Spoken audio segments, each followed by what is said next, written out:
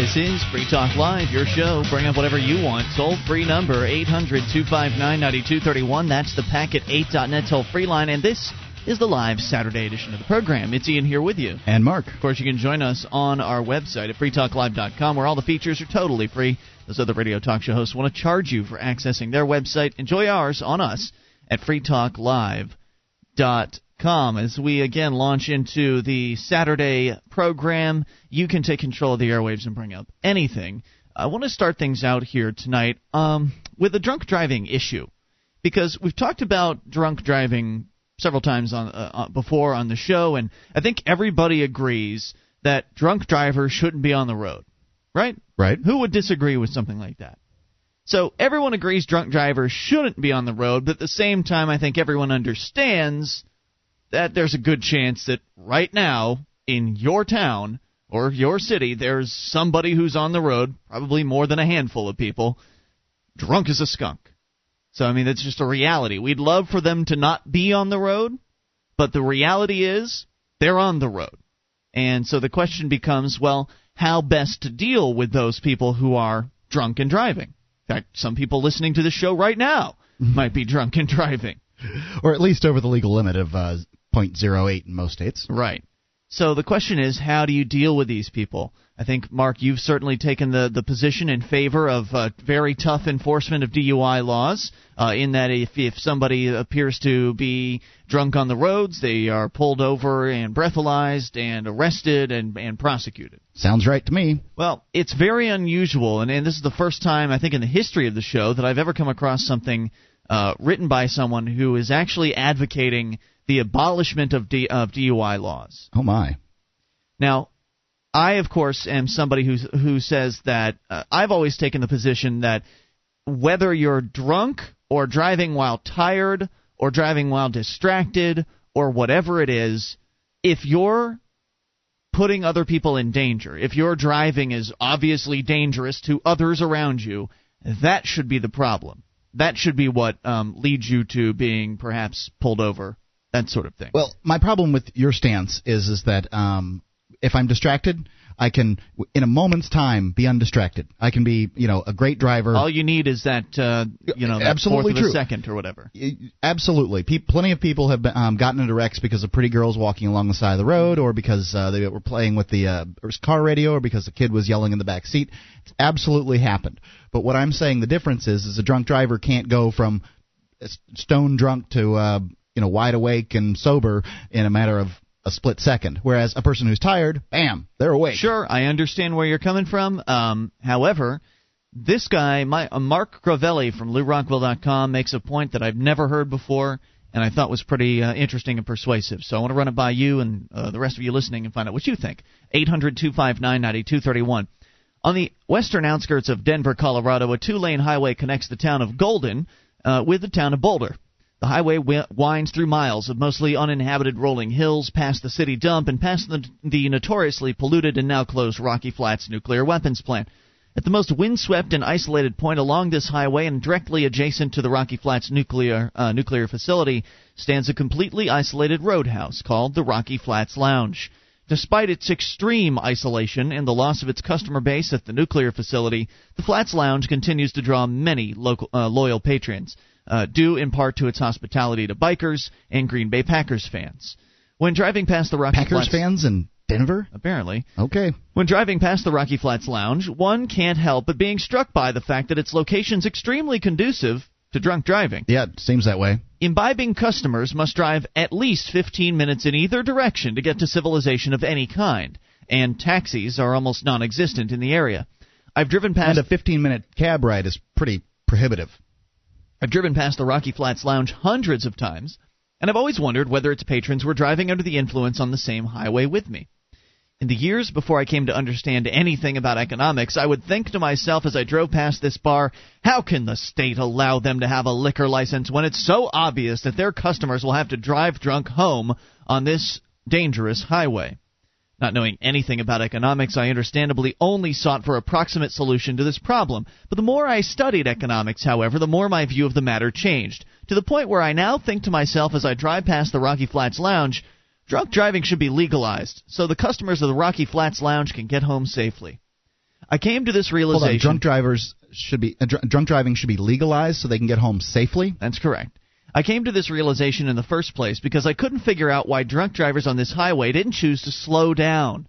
I imagine that if I were a drunk driver on this highway, I would want to slow down to make sure I didn't fly off the highway or get into a fiery car crash with another vehicle. Or get stopped by the cops. Or that. Why were the drunk drivers not doing this? It then occurred to me that I wasn't thinking about the costs of drunk driving in the right way, because I was only considering one cost of drunk driving. Under our current drunk driving laws, however, there's an additional cost that every drunk driver is certainly aware of, namely, getting caught drunk driving. The drunk driver is thus faced with two serious costs to consider. One, dying in a fiery crash, or two, and getting caught by the police and going to jail. Now, the cost of getting caught drunk driving and going to jail, moreover, is drastically increased if the driver chooses to drive in a manner that draws attention to himself, like driving 10 miles per hour, even if the driver knows that driving slowly is the safer thing to do. So the drunk driver is faced with the following choices. Number one, drive slowly and safely, or as certainly more safer. Certainly would be more safe driving at 15 miles an hour drunk than you would at 45 or 65 drunk. So drive slowly and safely and almost certainly get arrested and go to jail for drunk driving. Or number two, drive the speed limit and have a decent chance of not getting arrested, although this increases one's chance of actually getting into an accident. Understandably, many drunk drivers choose the latter alternative simply because the chance of arrest and jail time is a certainty, whereas the chance of a fiery crash, only a distant risk. I don't think I agree with this premise entirely. I don't think drunk drivers are going to choose, if there's no danger of them being arrested, to drive 10 miles an hour. Also, I don't think that a person driving 10 miles an hour is a hazard on a road, especially a deserted road, because people want to go 70. Mm-hmm. And if you've ever been in the interstate and noticed that there's slow drivers, it's the slow drivers that bottleneck everything and then cause people that aren't as good at drivers as I am to make sudden lane changes and that kind of thing that can cause accidents. Right. Secondly, when I've had too much to drink, more than 0.08, and I can only guess that I've been over the limit. I've never taken a breathalyzer in my life, but I have had more to drink than probably what the legal limit is and driven a vehicle. I wouldn't say that I was drunk, but I would have been over the legal limit. Drinking causes me to want to go faster, not slower. I'm sure there are drunks that are that way, but wouldn't you think that in the large swath of people that are drunk drivers, that there are some of them who would rather drive a little bit slower in order to get to their destination? There are bound to be, when you look at all of humanity, there's bound to be some people out there that would want to drive slower, but are they worth the people that would want to drive faster and therefore be far more reckless because they are drunk by legalizing it? I don't think so. I want to know what you think at 800-259-9231. He points out, if you think my reasoning here is unsound, ask yourself whether you've ever driven 80 miles an hour because you're running late for a meeting, believing that the certain costs of being late outweigh the increased, though distant, costs associated with driving faster. In other words, the prohibition of drunk driving actually serves to increase unsafe driving practices, simply because drunk drivers don't want to go to jail and are consequently unwilling to drive slower than the speed limit. Even more importantly, these costs make drunk driving at the speed limit even more likely the more times a man was arrested for drunk driving.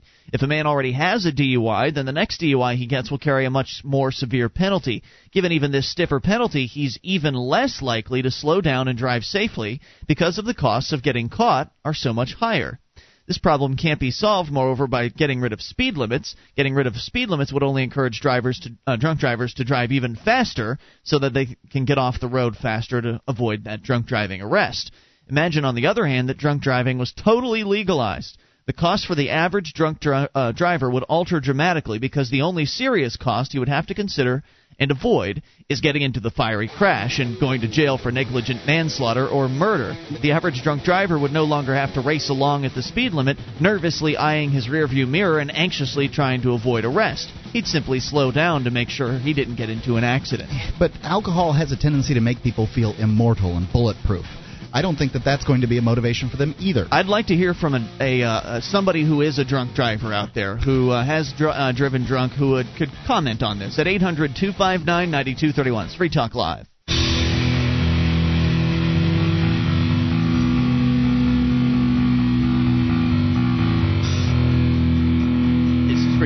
Live. It's your show. You bring up anything toll-free at 800-259-9231, the packet8.net toll-free line. Ian here with you. And Mark.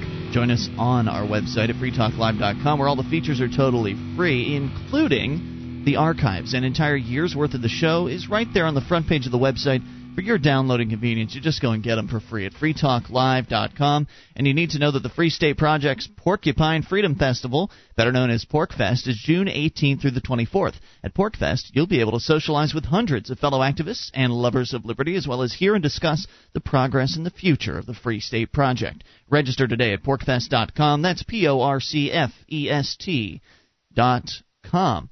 Talking about an idea that, well, it's a little bit unusual. And that's why I wanted to share it, because it's certainly outside of the box thinking as far as this guy at LouRockwell.com, his name is Mark Crovelli.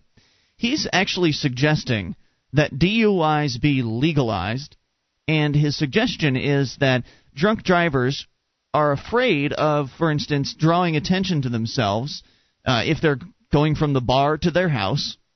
They're afraid of driving slower than the speed limit and thereby attracting the attention of a cop, getting pulled over, and getting charged with a DUI. So they inevitably will go the speed limit or 5 miles over or whatever in order to get home as soon as they possibly can so as to not get pulled over and stopped by a cop and charged with a DUI.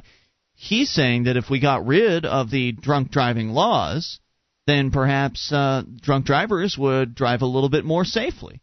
What do you think? 800-259-9231. Let's go to the phones and talk to Samuel in Indianapolis, listening on WXNT. Hey, Samuel. Hey, how's it going tonight? What's on your mind? Hey, the problem with this whole thing isn't, the guy's topic, doing away with the drunk driving laws. The whole problem is his logic. He's asserting that a drunk driver can make logical and rational decisions about his driving while he's drunk. Well, now I know that a lot of drunks don't know how drunk they are, but isn't it possible that there are some drunk drivers out there that are well aware they're drunk and thereby would compensate? I would grant that, but I would also add that if a driver is drunk, by definition, his judgment is impaired, and the proof of that is you, me, or any of us. When we're drunk and we know we're drunk, we know that our mobility, our decision making, that's what alcohol biologically does to the human system.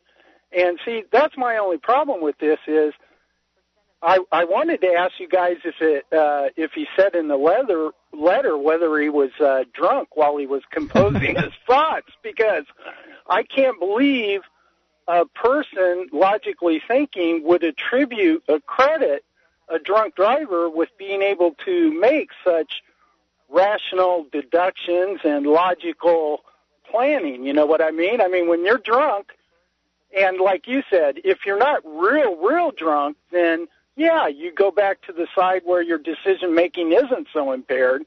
But then, on the other side of the scale, if you're drunk, and the more drunk you are, the more handicapped you are with your logical, rational decision-making.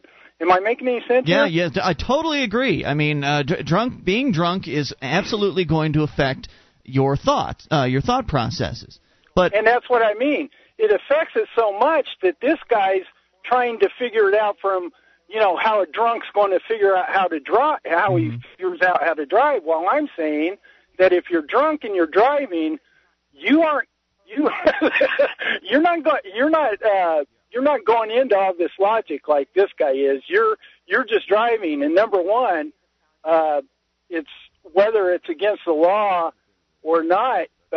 Towards this guy's point, the reality is it is against the law, and anyone that is drunk and knows they're drunk and drives is just, not making a responsible choice. No doubt about it. Whether it's right or wrong, they know the penalties. And, It is totally irresponsible. I agree with you. It's totally irresponsible, but the fact is that there are probably 100,000 people that are going to be driving drunk tonight somewhere in America, and they're all making that irresponsible choice. He's just suggesting perhaps if it were something where they weren't deathly afraid of going to jail, maybe they would drive a little bit more carefully. Maybe not all of them would, but maybe some of them would, and maybe that would help reduce the chances of a terrible fiery car crash. No, I don't think there's anything that can reduce the number of drunk drivers other than the same thing that can reduce the number of mentally enslaved socialist people in this country. And it's an individual decision. A person's got to realize that every choice he makes in his life, alcohol, freedom, is up to him. And until they consider the issue logically and think it out and make a choice, nothing's going to change in their lives. Thank you for the call, Samuel. We really appreciate hearing from you. 800-259-9231. Now, I have an idea that might reduce some drunk driving. In this country, it's difficult to collect from somebody who's done you harm, especially if the harm isn't something like $5,000 or more. Okay. It's just not worth going to court and dealing with all the bureaucrats and all the crap that goes into civil court in getting people to pay things, and then people can declare bankruptcy and they don't have to pay you, or they can just not pay you, and it only harms their credit. And people that make bad decisions like drunk driving have a tendency to have worse credit than people that make better decisions, and so therefore they're less likely to pay their bills. Mm-hmm. I think that we should have people should be more responsible for paying bills from a legal standpoint. They should have to pay them. That way, the insurance company, when a drunk driver gets in a wreck with me, causes me damage, be it physical or to my a property damage, whatever it is. I'm going to go to the hospital, or I'm going to go to the chiropractor. I'm going to get a new car. I'm going to get all fixed up. All those things are going to be taken care of by the insurance company. The insurance company should be able to go back after the person who they insured and make up some differences or something. They can't do that I've never been in a drunk driving accident, but I'm certain the insurance company can't come back to you. There should be some kind of clause, some kind of responsibility when it comes to drunk driving. If you're found driving drunk, they're still going to cover you? I would imagine that they would. That's surprising to me. If they don't cover you for it, then the person you get in a wreck with is in real trouble. No. The person who you wreck should absolutely be covered. I'm talking about the drunk as far as getting his problems covered, his car fixed and all that. They're still going to cover that? I'd be shocked if that were something that insurance companies covered. Because then you're voluntarily getting behind the wheel and you're violating your agreement to not be as good a driver as you possibly could. Maybe somebody in the insurance industry. Let's go to Aaron in Indianapolis, listening on WXNT. Hey, Aaron. Hello. Hey, you're on the air. What's on your mind? Well, you've all made some pretty good points, and I agree with probably 90% of them. Especially with the coverage and all that. I've been through that whole song and dance of I had a DUI not too long ago. Since you've had a DUI, I want to ask you some questions about it and what your thought processes were at the time, if you remember them. So hang on, we'll bring you back. 800-259-9231. Jason's on the line. Your calls as well. Ladies, if you call in, your calls come first. 1-800-259-9231. This is Free Talk Live. One of the bonuses you'll get as a Free Talk Live amplifier is access to our classic archives. For just $3 a month, you can become an amplifier, and you'll help us get on more radio stations and MP3 players. Get the details at amp.freetalklive.com. That's amp.freetalklive.com. This is Free Talk Live. It's your show, and you can bring up what you want toll-free at 800-259-9231. That's 1-800-259-9231, the packet8.net toll-free line for you, and it's Ian here with you. And Mark. You can join us online at freetalklive.com. We've got the bulletin board system there, over 200,000 posts, 1,500 people interacting, all kinds of different topics being discussed, serious issues, fun stuff. You'll find it all, and it's all for free at bbs.freetalklive.com. That's bbs.freetalklive.com. How close were the philosophies of Nietzsche and the Nazis? Check out the fascinating new DVD by Dr. Stephen Hicks, available at Laissez-Faire Books. How did the Nazis come to power in the most educated and civilized countries in the world? And was Nietzsche's philosophy an inspiration? Check out this and many other books and videos on liberty at lfb.com. That's Laissez-Faire Books, lfb.com. 800-259-9231. We're talking about drunk driving, and Mark Crivelli at LouRockwell.com is suggesting that maybe if there weren't these DUI laws out there, that maybe drunk drivers would drive more carefully instead and slowly when they're going from the bar to their home, instead of driving fast and more dangerously in order to avoid getting a DUI. Because if there were no drunk driving laws, then driving along the side of the road at 25 miles an hour wouldn't necessarily be something that would attract the police's attention. You wouldn't have to worry as a drunk about whether or not you were going to get pulled over. And he points out, and he's got a few more thoughts for us, and then appropriately enough to follow this up, Mark, you've got, I think, the top 10 beer myths, which, of course, I don't drink, so I probably will have little to say about it, but I'm sure a number of our listeners will find them very interesting. You drink from time to time, though. I do. I'm sure you'll have some insights. As we go back to Aaron in Indianapolis, listening on WXNT. Now, Aaron, you were going to give us, I guess you said you'd gotten a DUI in the past? Oh, yeah. I believe you had some questions about it. Right. What were the circumstances around that? Were you at a bar, driving home, at a party, driving home? Where were you at? Actually, I went out with a couple friends of mine from work where I had just gotten a promotion, so we were celebrating, and I had a total of 3 beers. 3? And I was pulled over. This is after the change to the .08 limit. Now, is this one of those? Were these beers like those 23-ounce Brutus beers? No, these were. I was in Broad Ripple, and it was past the time where they start to get a little lazy and don't have the large glasses. They have the small 12-ounce cups. So okay. It's a 12-ounce beer. So you had 3 12-ounce beers? So we go through this I get pulled over. We go through the whole dog and pony show of that and do the little field breathalyzer thing, and it comes up .081. .081. Off I go. Well, we go through all this jazz and get to court, and they would have you to believe, they make you feel like you're just a complete wreck, you're a mess, right. You're an alcoholic because you got caught with a blood alcohol of .081. Right. And they lead you to believe you should be able to pass any of these tests, and there's actually a lot of proof that none of these tests actually work. That's true. Tell you anything. But you go through all that, and they slap a label on you. They make you go through all these. They ask you in court if you would like to take care of your problem in private with no outside help. Meaning, what I said I would like to do it in private, because if you don't, they send you off to a recovery unit, usually outpatient or inpatient, actually. And if you're there until they're satisfied that you're better. And if you're not better, then after a certain period of time, they go ahead and send you to jail for your full time. So I did the take care of it on my own. And they force you, they tell you that you have to go to this certain counselors. And then you also pay a little fee for their drug alcohol treatment programs. What a surprise. In whatever county you're in. And then you also have to go through their little thing.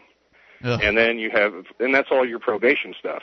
Now the problem is this is actually a cash cow kind of thing for the county, because they stick you with some fines, and there's some pretty hefty ones.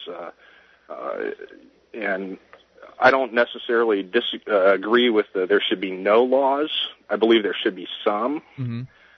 But let's call it what it is. It's basically they when they arrest you for a DUI, you don't get Mirandaized.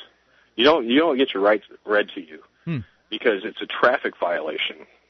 It's the only traffic violation that I know of that you can get arrested for that's a misdemeanor or felony. So it's not a criminal charge? It's just a traffic From what was explained to me is they don't have to give you a Miranda right because it's a traffic violation. Now, when you were driving, were you pulled over initially because the cop thought you were drunk, or did you have a light out in the back of your car or something? I was pulled over for actually it was a fairly minor little thing, actually, because the little intersection I was pulled over in, the way you have to go through that turn, you end up having to cross a little yellow line as you make the turn, and there's no other way to do it. And I've seen people go through that turn. I used to work at a business right across from it, and I'd see people all day go through that intersection doing the same thing. And there's no police there. So it wasn't necessarily that you were driving dangerously at all. He just happened to spot a violation, pulled you over, and then ran a drunk check on you. But they automatically.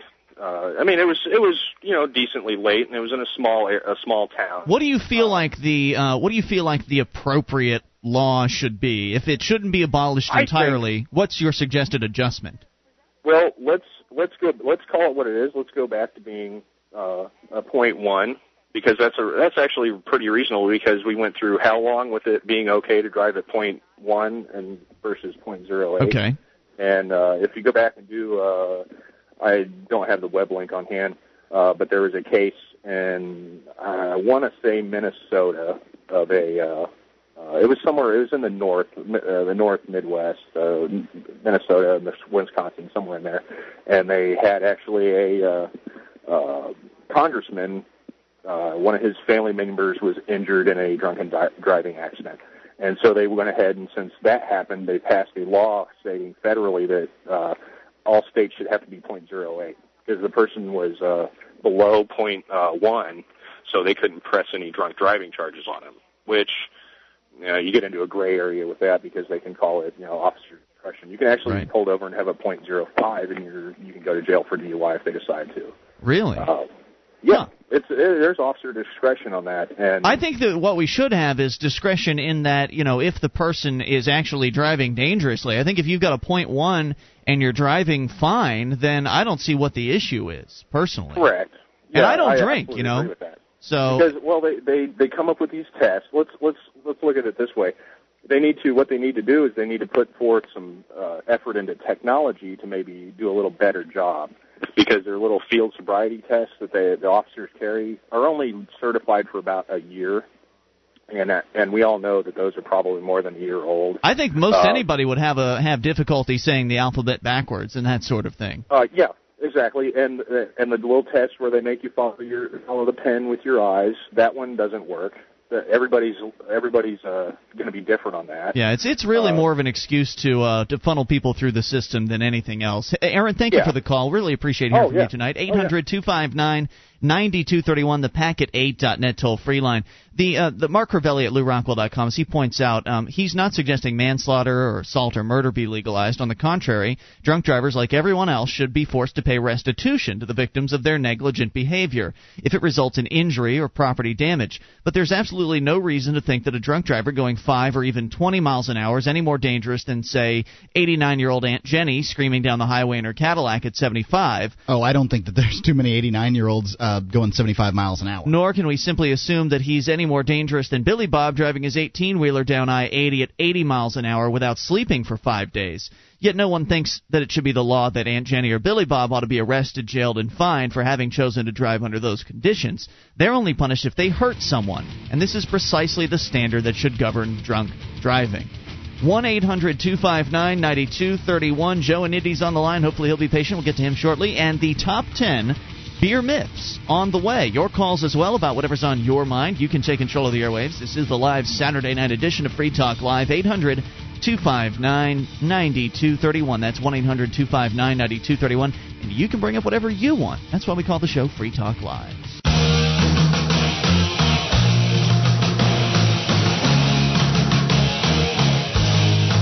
Show's Free Talk Live. You take control. Bring up what you want. Toll free.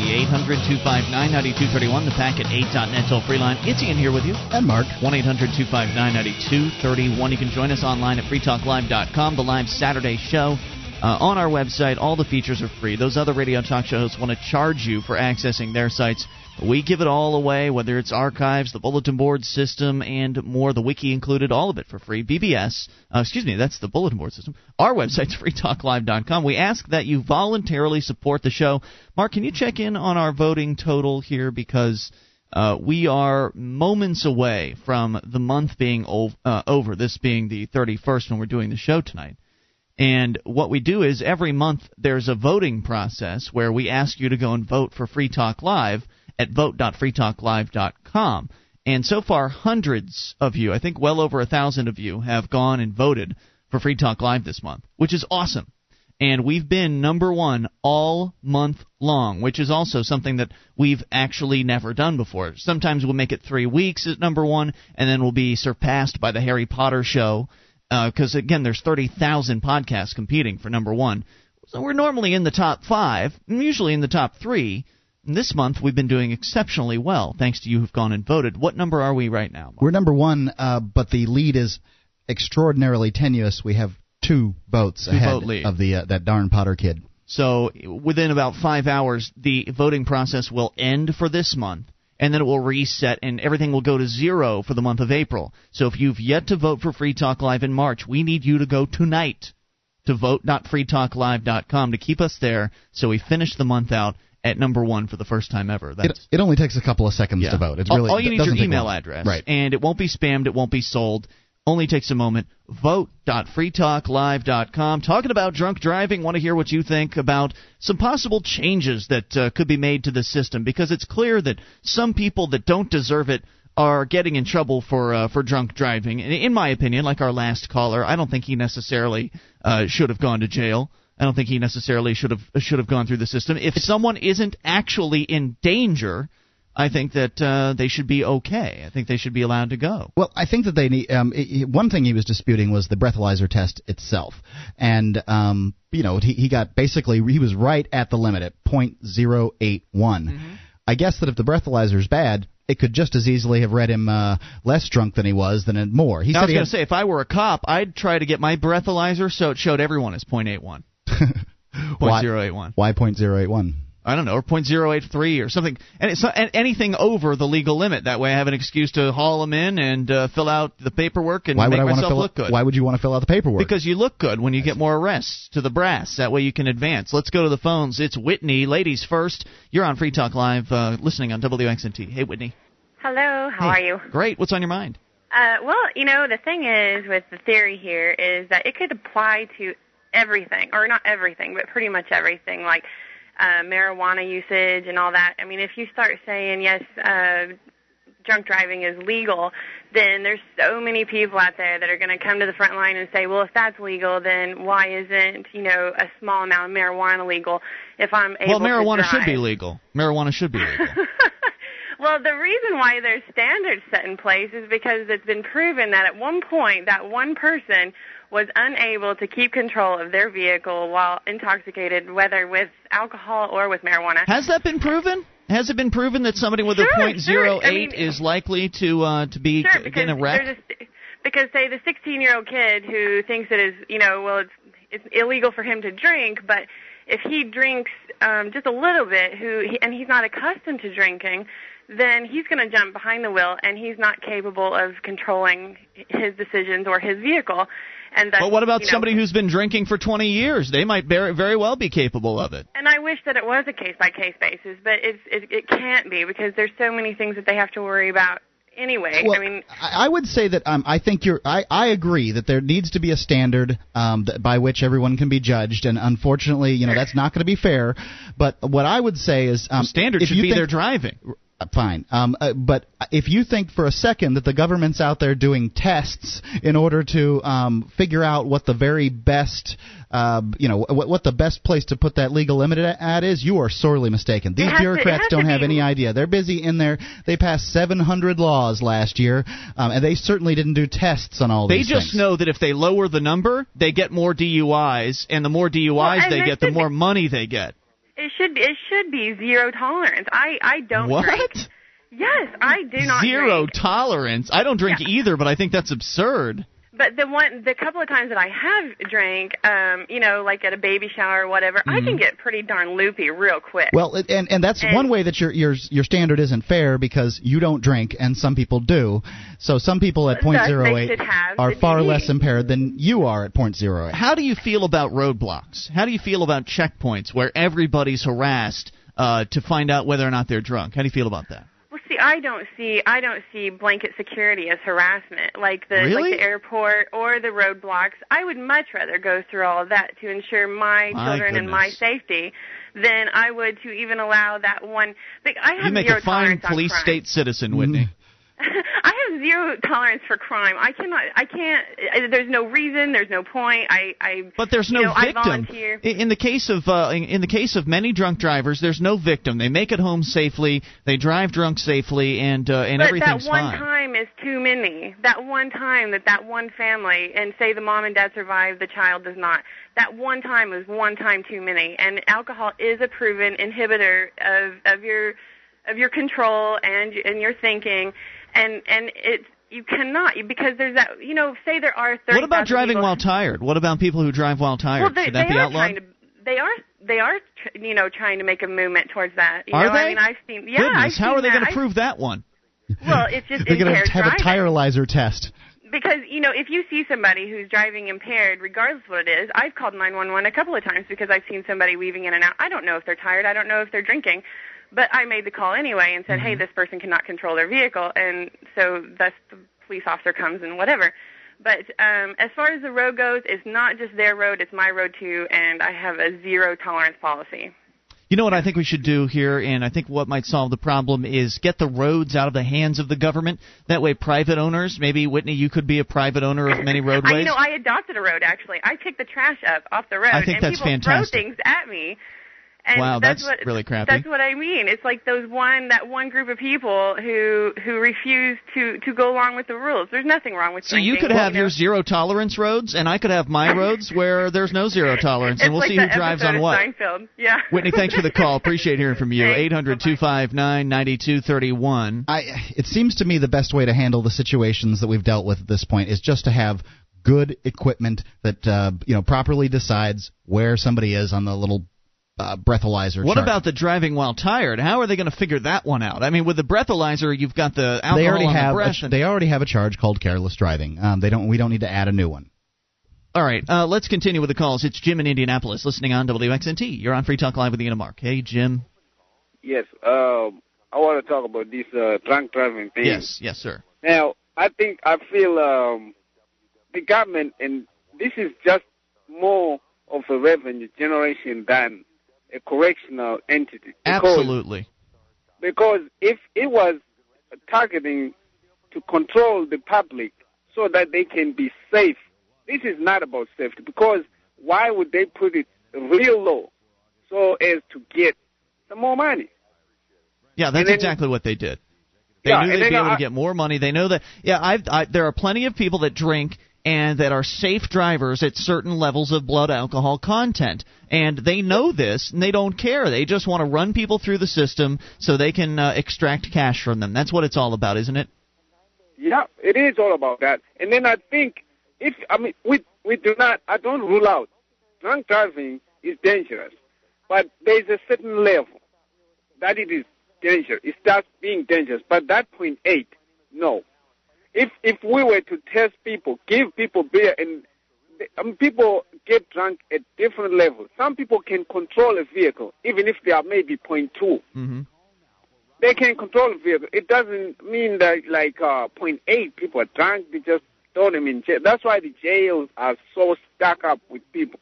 Don't you feel like, Jim, and I agree with you, don't you feel like it makes more sense, instead of having this one-size-fits-all mentality, to simply judge people based on how they're actually driving? Yes, they should use the competence test, like to say, is this person competent to drive? If you are not competent to drive, one of the tests that I'm thinking, they should say, okay, you know what, sir, get in this car. Can you drive and keep this car straight on this line and see if he's going to keep it? Right. If he can't keep it, then he can't drive. They will be like, you know what? Right, follow him for a quarter mile or something like that. Great idea, Jim, and thank you for the call. We appreciate it. Hour 2's on the way. You can take control, because it's clear that cops don't actually care about you. They don't care about you getting home safely. They don't care about your driving ability. I disagree. They just care about catching people who are over the limit and putting them through the system and getting their cash. That's what it's all about with government. Hour 2's on the way. You can take control of the airwaves. Of course, private roadways have solved this problem. More on the way. It's Free Talk Live. Our archives, website, and podcast will continue to stay free, but if you think other people deserve to hear this show, consider becoming a Free Talk Live amplifier for just $3 a month at amp.freetalklive.com. Help free some minds. Visit amp.freetalklive.com. This This is Free Talk Live. We're launching into hour number 2 of the live Saturday edition, and you can take control of the airwaves via the toll-free number. It is the Packet8.net toll-free line, and it's 1-800-259-9231. That's 800-259-9231. It's Ian here with you. And Mark. And you can join us online at freetalklive.com, where all the features are totally free.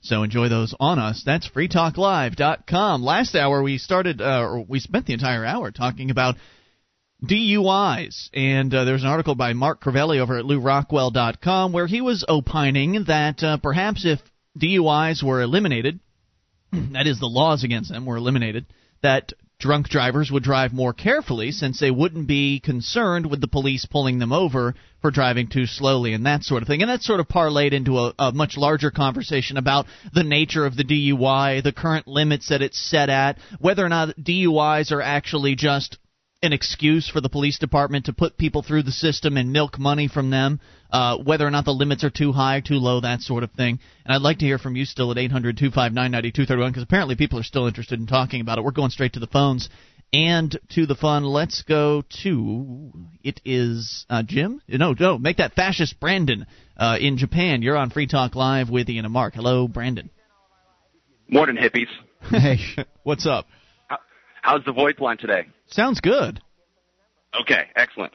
Well, I just wanted to call in and let you tree huggers know that I agreed with your previous caller before that we should have zero tolerance for people who break the law. So the one that wanted checkpoints? The one that really enjoys checkpoints? Whitney? Yes, checkpoints are great, and I'll get into that in a second. Okay. But first of all, if we live in a society of laws, and people who break the laws ought to be punished. You know who else should be punished? Speeders.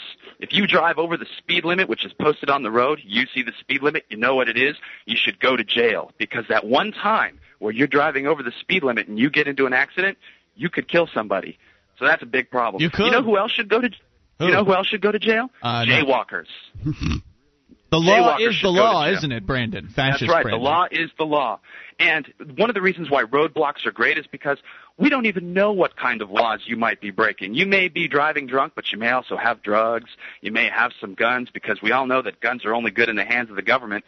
So only people who have nothing to hide have a problem, should have no problem with roadblocks or any of these laws, because it's only lawbreakers who have to be fearful of the law. It's true. I am a lawbreaker, I will admit. 1-800-259-9231. Brandon, any other thoughts? Nope, that'll do it, hippies. All right, thanks for the call. Appreciate it. You can take control of the airwaves. Bring up anything. Well, he does bring up a point, which is the law is the law, and if you're going to enforce the drunk driving law to zero tolerance, you really should enforce all laws to zero tolerance. Which zero tolerance is insanity. A terrible, terrible place to live. Right. I think I don't know what she meant by zero tolerance. Maybe she meant I'm pretty sure she meant no alcohol in your beverage system. at all. That's correct. Which I think is a little. I think that's extreme. But she doesn't drink, Mark. But I understand she doesn't drink. Or very often, she said. Or she said that she doesn't drink, and then she said that she had drank on the times that she had drank. There was a caveat, yeah. But, I can see drawing a line in the sand and saying, look, 0.08, I think it should be 0.1, personally. 0.1 is the line, and that's the problem with the line in the sand, is everybody's going to want it in a different place. Yeah, that is the problem with one-size-fits-all, which is why private roads solves this whole issue, because then private road owners can set whatever sort of rules they want to based on market demands and that sort of thing. So many road owners, in fact, they may come up with an industry standard, but it's very possible there would be competing standards for roadways, and as far as the amount of blood alcohol content that one could have. Or private road owners might just simply say that there's no prohibition per se against driving drunk on my roads. There's a prohibition against driving dangerously on my roads. And I think that that's the real issue. It's dangerous driving, whether the person be drunk behind the wheel, whether the person is high behind the wheel, whether the person is tired, whether the person's arguing with the kids in the back seat. It's dangerous driving that should be enforced upon. Let's continue with the calls to Jim. Actually, I keep calling for Jim. Let's try Matt in Illinois. I think we took Jim last hour. Matt, you're on Free Talk Live on the Amplifier line. Hi, gentlemen. How you doing? Great. What's on your mind? I really like Brandon's call. I thought Brandon was fantastic there. Yes, sir. I'm going to take a different tack, though. This woman who was calling, she said something about how they'd proven that .08 was a good line to draw. whatever. The fact of the matter is, when they've done drunk driving tests, some people actually drive better when they are drunk. Is that true?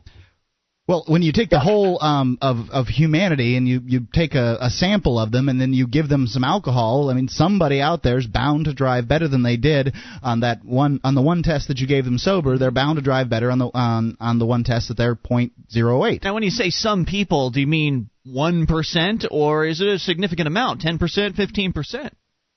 Yeah, I wish I knew. I just remember watching a movie quite a while back where they were giving a gentleman who was driving drinks, and he had a couple of drinks, and he actually improved his driving after 2 or 3 drinks. I just saw the one guy. That's all I remember. Interesting. I don't know what the percentages are. I guess you'd have to look into it.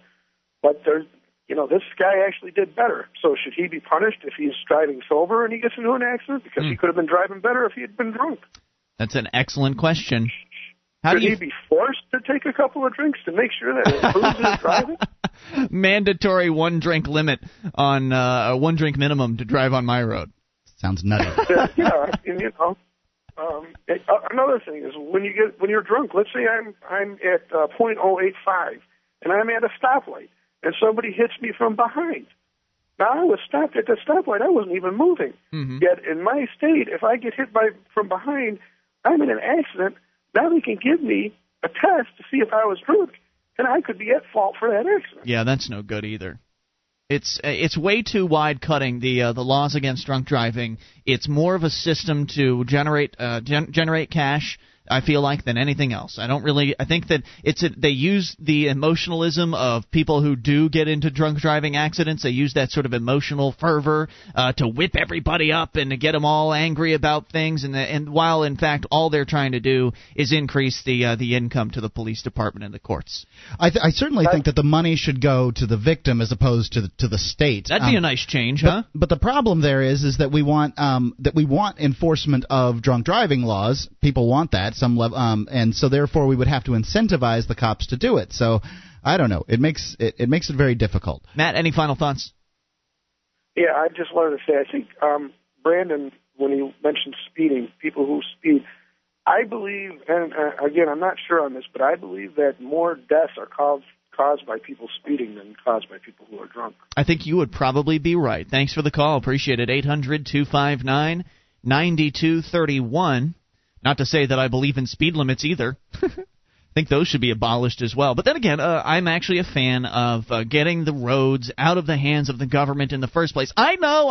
Everybody thinks to themselves that that would, for some reason, make society devolve into utter chaos. I'm not sure why they think that. I think that people who believe that way have just sort of, they've been raised with the idea that there are certain things that government must do and that government must take care of the road system, when in fact that's certainly not the case. When you compare a government's performance on any sort of industry or service or product that they're attempting to provide, you compare their performance to any private agency or even a charity, and their performance just pales in comparison. It costs them more money.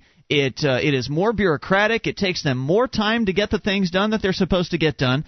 There's no reason why we couldn't turn roads over to private hands and have them handled in a much more efficient manner and have the roadways actually be responsive, the road owners actually be responsive to the customers who are you driving on those roads, and also by proxy the businesses and the people that are on the sides of the road that want to have people easily accessing their businesses and that sort of thing. And there's a variety of sort of brainstorming ideas that we could go through as to how to get the roads out of the hands of government and into the hands of private individuals. And I'm certainly open to ideas as to what the best way to do that would be, but I think that should be our ultimate goal. I realize for a lot of people it's a scary concept, but the fact is, as we continue to talk about getting the government out of people's lives, drastically downsizing the government, inevitably roads will come up again and again because everybody thinks to themselves, oh my gosh, how could we live without government taking care of the roads? Well, my suggestion is that if government wasn't taking care of the roads, we'd actually have roads repaired in a much faster manner. New roads would be built much quicker. They'd be built to capacity.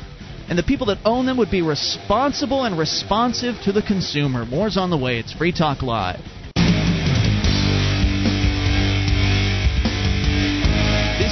Talk Live. It's your show. Bring up anything toll-free at 800-259-9231. Packet8.net toll-free line, 1-800-259-9231. It's Ian here with you. And Mark.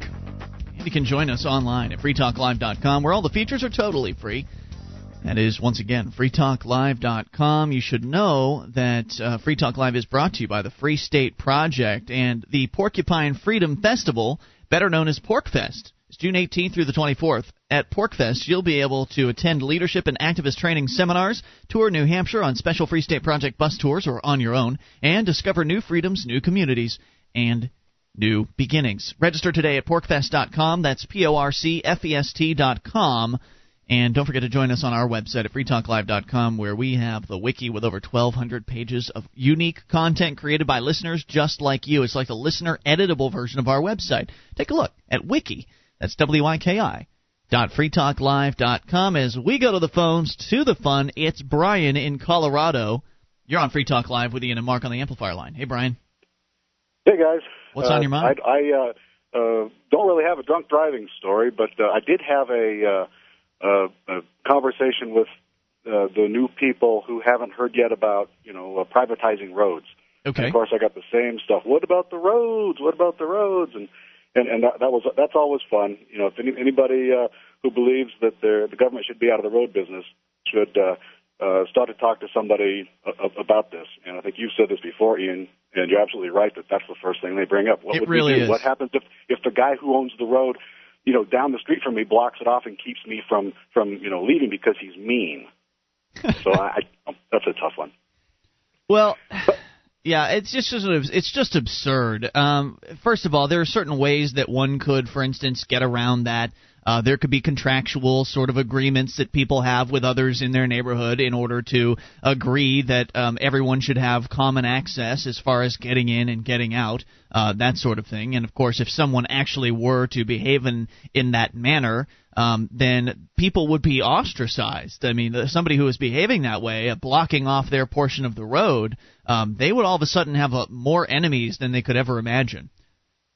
Now, I don't think that'd be good. They always bring up the extreme example of the social outcast. He's ostracized anyway. He's just a mean person, but somehow he's managed to amass this massive amount of money and can buy all the property around you, even though he really doesn't have the kind of personality that would lend itself to amassing that kind of money.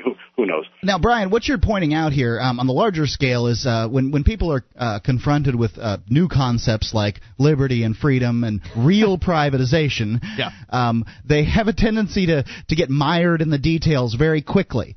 And I say that it's my personal belief that the roads themselves are such a difficult issue that what happens is you end up losing them when it comes to roads because they manage to find the details. It would be difficult to come up with pat answers. Like there are pat answers on for the libertarian philosophy on everything, just about, except for roads.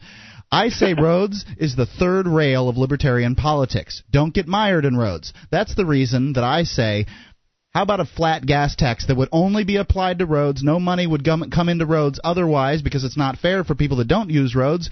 Only the money from a particular, from a gas tax would go into roads, and that will solve that problem. What about my lawnmower when I want to fill up my lawnmower? You're talking about a gallon of gas, Ian. I think you can donate whatever, 40 cents or whatever. What about as a gas station owner if I don't want to pay the gas taxes? I understand, well, but at the very least, you walk into the gas station, make the gas station owner sign a piece of paper. In order to sell gasoline, you must you must collect the gas tax. Mark, you have to remember, and Brian, like your thoughts, but you have to remember when people are coming across the pro-liberty message and they're thinking up, well, what about the roads? They're just it's sort of like a visceral response to these new ideas. They don't know how to internalize them. They don't know how to apply them. And so you can make suggestions to them, and whatever it is that you say isn't necessarily going to click with them right away. But it might down the line. Maybe maybe a few months down the line they might realize, maybe the whole roads thing would work out if we'd let people in search of profit take care of them. Because, for instance, the business owners on the side of a road, there's zero chance that they're going to shut down their section of the road so nobody can get through. They want people to come into their business. So most of the people on the side of a road have a vested interest in that road and the quality of the road that leads to their business. And so in 99% of the cases, there wouldn't be an issue. If one guy wants to block off his side of the road, odds are good he doesn't own the other side of the road, so you could just drive on that side. So I don't really see. Well, yeah, I bring up the two of the largest examples of private roads and how they work really well, of course, Disney World and Walmart parking lots. And they don't have an answer to that, but they say, well, Disney World, that's only for if you want to be in the, go to their amusement park. Not true. And Walmart, who parks there anyway? But that's not true about Disney World. There's more than just the amusement park there. There are shopping centers. There are hotels. Celebrity Village or something like that. They have their own housing complex in there. There are reasons to be on Disney World property, even if you don't want to go to Disney World. And you're right, they're a brilliant example of the success of private roads. The signs are so easy to read. You know exactly where you're going. There's no questions when you're on Disney World property. It's amazing. And they have every incentive of keeping those roads clean and clear and patched. Yep, it's correct. Brian, any other thoughts? Well, yeah, I just at the Liberty Forum, Gardner Goldsmith got up there and spoke in the beginning. I guess the woman from the Advocates for Self-Government was not able to make it, and he brought up a thing called the Lights of Liberty, and it's this award that they give out every year for people who you have to publish 3 letters to the editor, or you have to speak 3 times to community groups like the Grange or the Toastmasters or something, or you have to sit in 3 Operation Politically Homeless booths at local fairs, and you get this little badge or something. Well, I published my first letter to the editor mentioning libertarian last week. Congratulations! On a veterinarian bill that they're trying to get passed in the Colorado State Court. So if anybody is interested in this, I guess you can go to theadvocates.org, I think. It's just a nice way. It's they've come up with this little award, and I think you get a certificate. And, of course, you get your name on the list of those who are recipients of the Lights of Liberty Award. And it's just a nice way to recognize the real activist superstars, the ones that are really out there doing everything they possibly can to push the libertarian message, to spread the word of freedom as far and as wide as possible. And, yes, I know the details are at their website, at theadvocates.org, and it's not hard to do. Writing and getting 3 letters to the editor published in 1 year's time, not difficult at all. You could do it in a month if you hit the right topics. That depends. That depends on the newspaper. Many papers won't allow you to publish more than 1 letter per month, but you could certainly do 1 per month, and then you've still gotten the Lights of Liberty Award. And setting up Operation Politically Homeless booths is an immensely rewarding task and a lot of fun, and I recommend that everybody look into that as well. Brian, thanks for the call. We appreciate hearing from you. 800-259-9231. I love doing Operation Politically Homeless. I mean, a letter to the editor is good because you're getting the idea, the concept of libertarianism in front of however many thousands of people read that letter.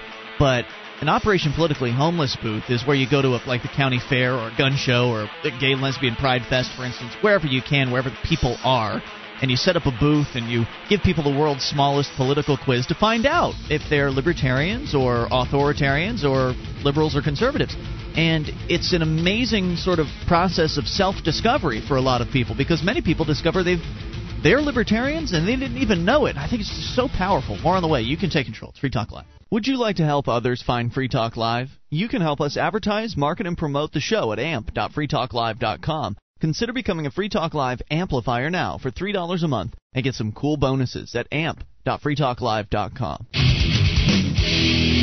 This is Free Talk Live, and it's your show. You can bring up whatever you want, toll-free at 800-259-9231, the packet8.net toll-free line. Ian here with you. And Mark. 1-800-259-9231, live Saturday show. You can join us on our website at freetalklive.com, where all the features are free. And that does include updates. You get signed up for the updates. We'll clue you in whenever there's something fresh to announce about the program. That's updates.freetalklive.com to get on the list. It's updates.freetalklive.com. Tomorrow's April, and April is Financial Literacy Month. Give the child in your life financial literacy. Be they son, daughter, or sibling, A Kid's Journey to Getting Rich by Jewel Thornton teaches a child the basics of finance, money management, and real estate investment. School doesn't teach kids about money. Only their loved ones can do that. Give your special child A Kid's Journey to Getting Rich order at akidsjourney.com. That's akidsjourney.com, or call 1-800-657-5066. 800-657-5066, akidsjourney.com. As we continue with your phone calls, let's go to Dean in Indianapolis listening on WXNT. Hello, Dean. Hey, guys. Hey, what's on your mind? Hey, I got a response to that caller who called in about 30 minutes ago about speed limits, about giving tickets out or whatever. Zero tolerance, Brandon. Yeah. Yes. I'm a witness, because I'm a driver out there on the highway. I'm a witness to all these cops, and they don't have their lights or siren on, and I see them guys late at night going down the highway about 85 miles an hour. Mm-hmm. Speed limit's like 55. Yep. And a lot of times during the day, I see them going down the highway, and they're not even in uniform. Sometimes got their family in the car going down, I don't know, going shopping or whatever. Well, don't you know, Dean, that cops are better people than everyone else? Oh yeah, sure. You know, they're perfect. They don't break laws. Right, they're a cut above. They should be allowed to get away with whatever they want to get away with. They're the cops. They're the government. Yep. It's and I got another point there for that guy. When I went down to Tennessee one time, you know how when you get out of state or you get out of the city, the lanes go down to like 2 lanes. Yeah. And the people on the street there, everybody's going about 70, 75, up to 80, 85 mile an hour. And if you're not getting out of the way, they're going to pass you into the lane. And I don't see no cops out there arresting anybody out there on the highways. I mean, if they really want to make money, they'd be out there real serious about it and pulling a lot of people over. Why do you think that is? Why aren't they there? Well, they're not serious about it. They're only serious about getting the people in the city that where they can, pull you over and just charge you all this. I think $150 for a ticket now. You don't think it's not a numbers situation where in the city there are just more cops versus a state road in the middle of nowhere? There's actually no cops around. I mean, it's probably just a numbers thing. I'm sure the little town cops are just as money hungry as the big city cops. It's just that there aren't as many of them. Oh yeah. I mean, for instance, where we come from, down in Florida, we live in New Hampshire now, but there's this place. It's up by the prison, right, Mark? It's Stark? No, it's Waldo, Florida. Right. That's it. It's a little town. It's one of those situations where it's 2 lanes going through the town.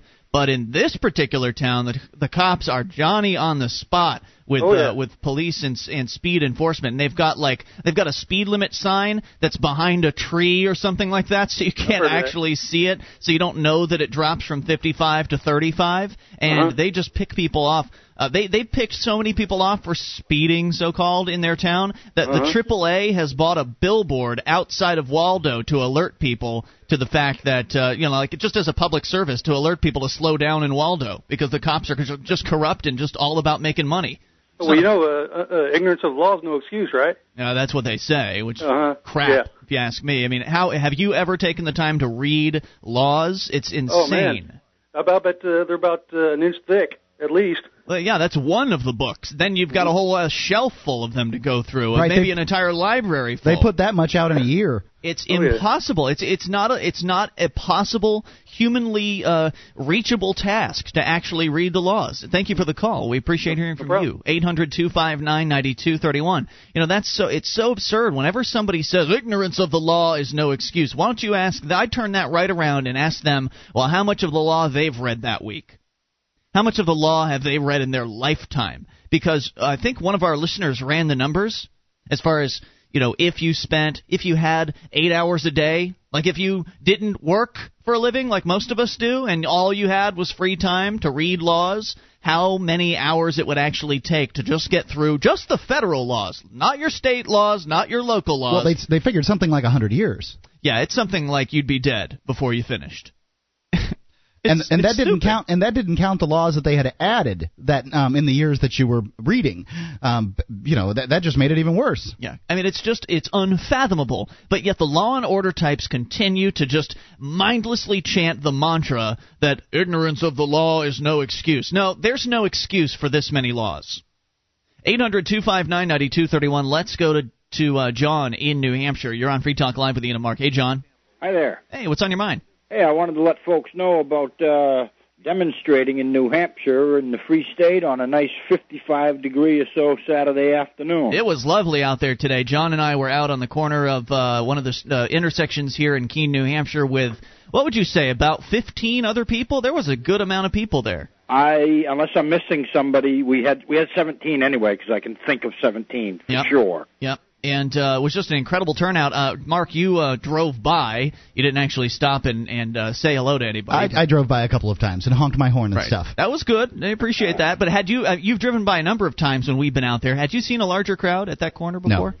It was a pretty big turnout today. Yeah, and today everybody was there at the same time. Sometimes people have to come and go, but I guess being Saturday, people didn't have work issues. Now, why were we there, John? What was the reason for it? We're protesting the Internal Revenue Service. Right, we were out front of the IRS building. It's also a dual-purpose building. It's got the post office there as well. And our man Russell Canning and Lauren Canario, she was there. They were all dressed up in Don Quixote gear. Essentially, the concept being Don Quixote battling the windmills. So Russell Canning was sort of, getting into that same motif and battling the federal government. Though Russell wasn't.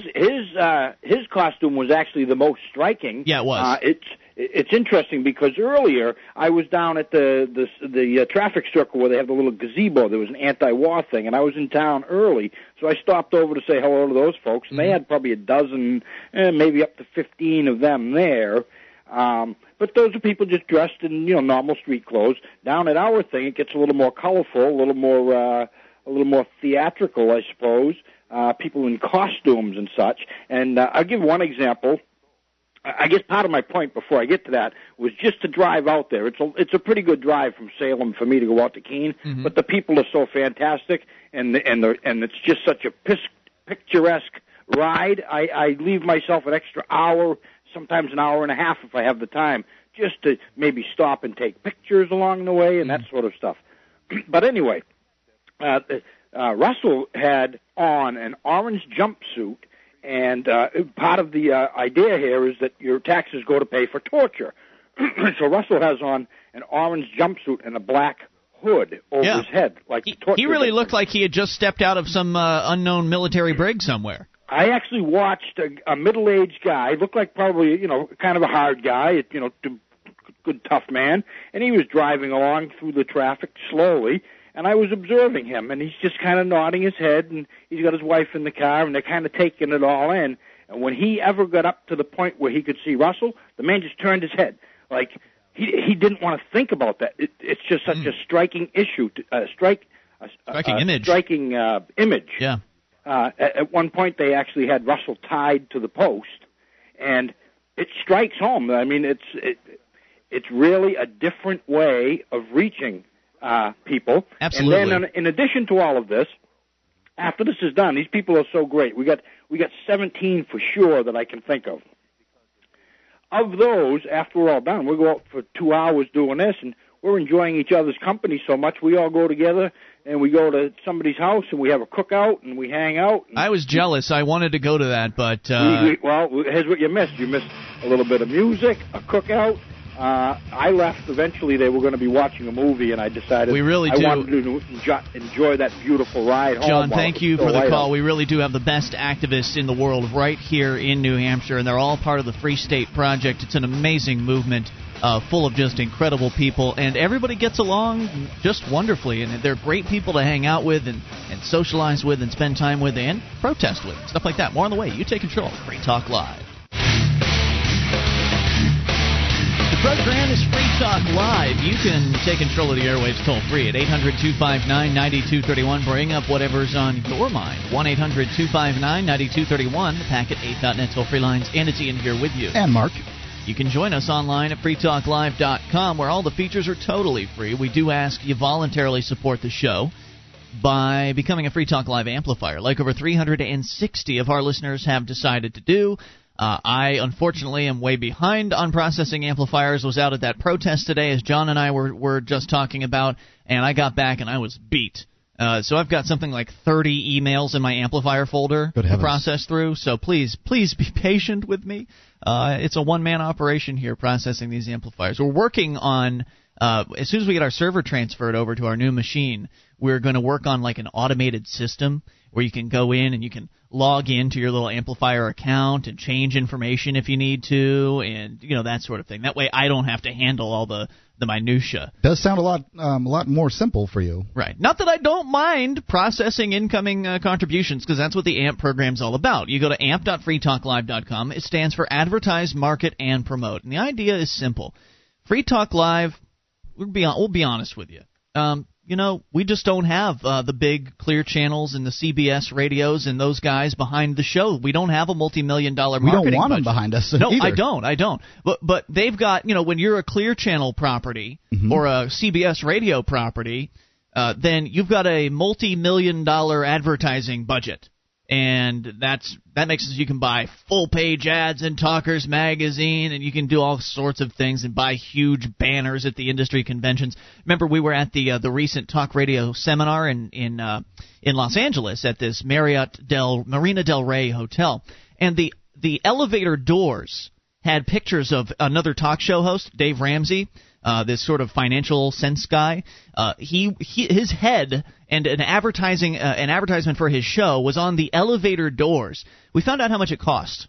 $10,000. Yeah, he was on 3 elevator doors, so you got 3 elevator door banners for $10,000 over 2 days, 3 days? Right. 3 days. Now, so that's sort of like, if we had that kind of money, I don't think we'd spend it on elevator doors, but nonetheless, the idea is you can support Free Talk Live, considering we give all the features away on our website for free. You can support us for $3 a month. That's all we're asking for. By the way, those other radio shows like Rush Limbaugh and those guys, they charge $6 or $7 or $8 a month to access their sites. Mm-hmm. So we give everything away for free up front, and we just simply say, hey, you like the show, help support us, become an amplifier.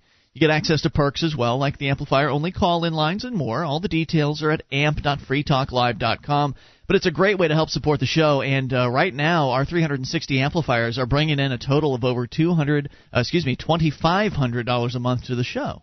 Now, that doesn't seem like a lot of money, maybe, but it works for us because we can really stretch it and make it.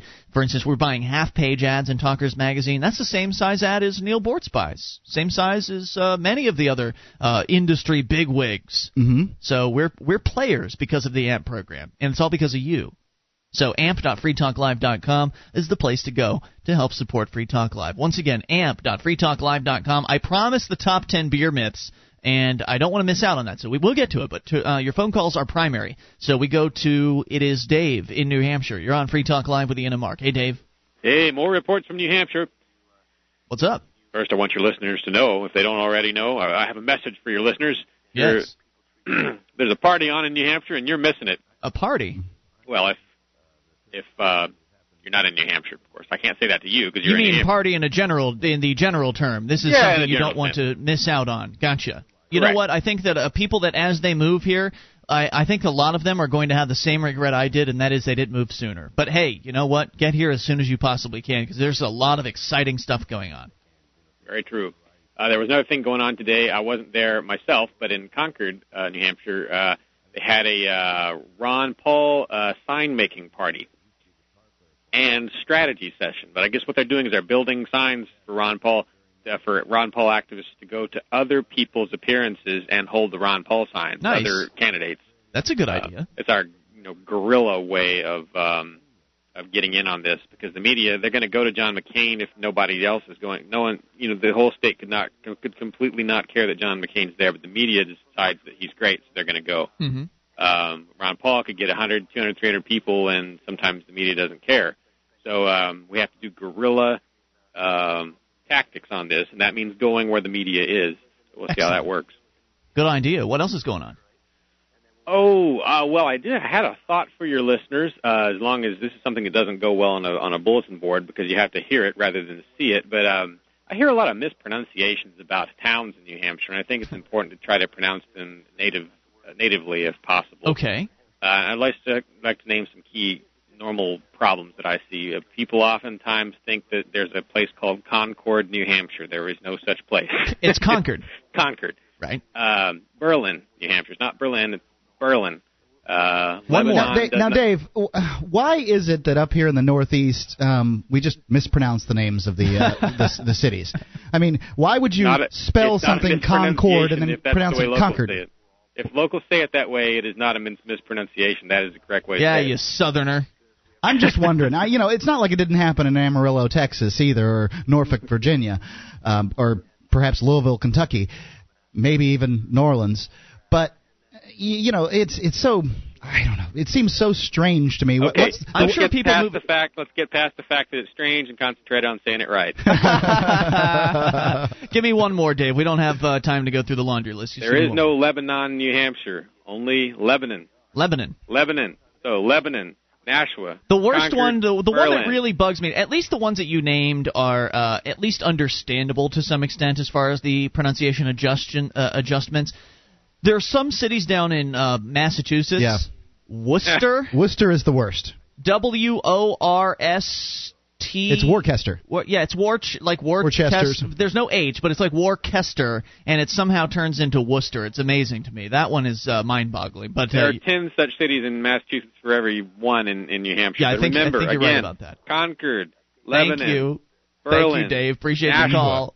Thanks for the lesson there. Now, I think that if New Englanders go down to Central Florida, where you've got cities like let's see, what do you have there? Arcadia. I've heard people mispronounce Arcadia. I think that probably in Florida, Mayaca might be a tough one for people. Probably the worst one in Florida is Kissimmee. Kissimmee. Kissimmee. Kissimmee. What are some of the ones with D? There's DeLand. There's Deltona. Mm-hmm. There's if you don't put that southern twirl on Deltona, you don't have it right. It's Deltona. Right. There's DeBerry. Yeah. There's one up in near St. Petersburg that's not coming to mind off the top of my head. There's all kinds of Upawachi and things like that. Yeah. The Wikiwachi gives them a lot of trouble up there, as does Loxahatchee. Loxahatchee, that's the one. Yeah, that's another one. And Thonotosassa. So, there's just going to be adjustments people have to make. 800-259-9231. Jim emails in. I'm a new listener to the show. Really love the format. I have to disagree with your libertarian views, though. I simply don't feel that libertarianism is a reasonable political ideology because it relies on a high level of knowledge and consumer awareness. I don't necessarily agree with that. We'll look into this a little bit deeply here in a moment. In the real world, most people are quite happy being uneducated and almost entirely unaware of the implications of their purchases. Now, do you think that might be because they believe they have this sort of conception in their minds that the government is taking care of it? Do you think that people are lazier with their purchases because there's something, in the back of their head that says, you don't have to worry about what's in this food. The government is taking care of it. I think that they absolutely are lazier because of that. It may not be a conscious decision. It may just simply be that they've always been told, they've sort of known there's these regulatory agencies, so they're just leaving it up to the government. Right, and to think that any of these regulatory agencies is as efficient or as thorough as, say, Consumer Reports, that is a fallacy. But the fact is, if we were to get rid of government regulation and that sort of thing, not everyone would pick up Consumer Reports. No. Not everybody would educate themselves to the maximum of their ability, and that's okay. Those people will go out and they'll make mistakes in their purchasing choices, and then maybe after they've made enough mistakes and those mistakes have been costly enough, maybe then they'll be motivated to actually do something to become an educated consumer. Buyer beware, caveat emptor. Don't leave it to the government to take care of you. He says this is precisely why advertising that focuses on sex appeal and masculinity works so well, despite the fact that they completely ignore the specifications of the item being sold. If libertarian policies were established in the United States, the majority of the country would be bedridden due to E. coli infections by the end of the month. Really? Why would that be? He says, far be it from anyone to demand that the entire population must be absolutely knowledgeable about all of the meat packaging companies that sell their product to the local market simply to avoid possibly deadly bacteria and viruses. I don't think this guy has Jim. I don't think he really understands how the market works and how people in search of profit respond to consumer demand.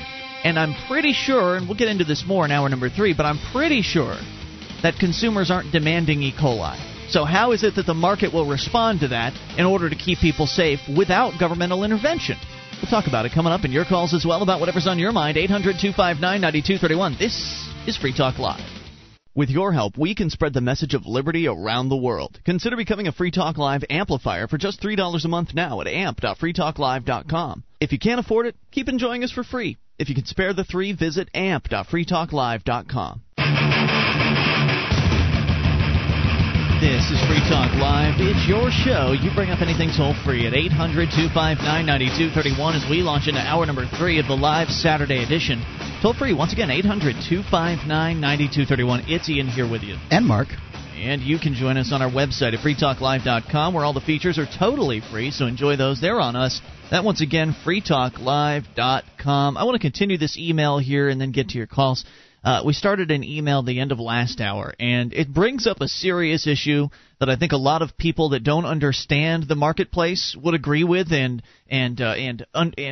feel the way Jim, who's emailing, is feeling. And Jim is scared.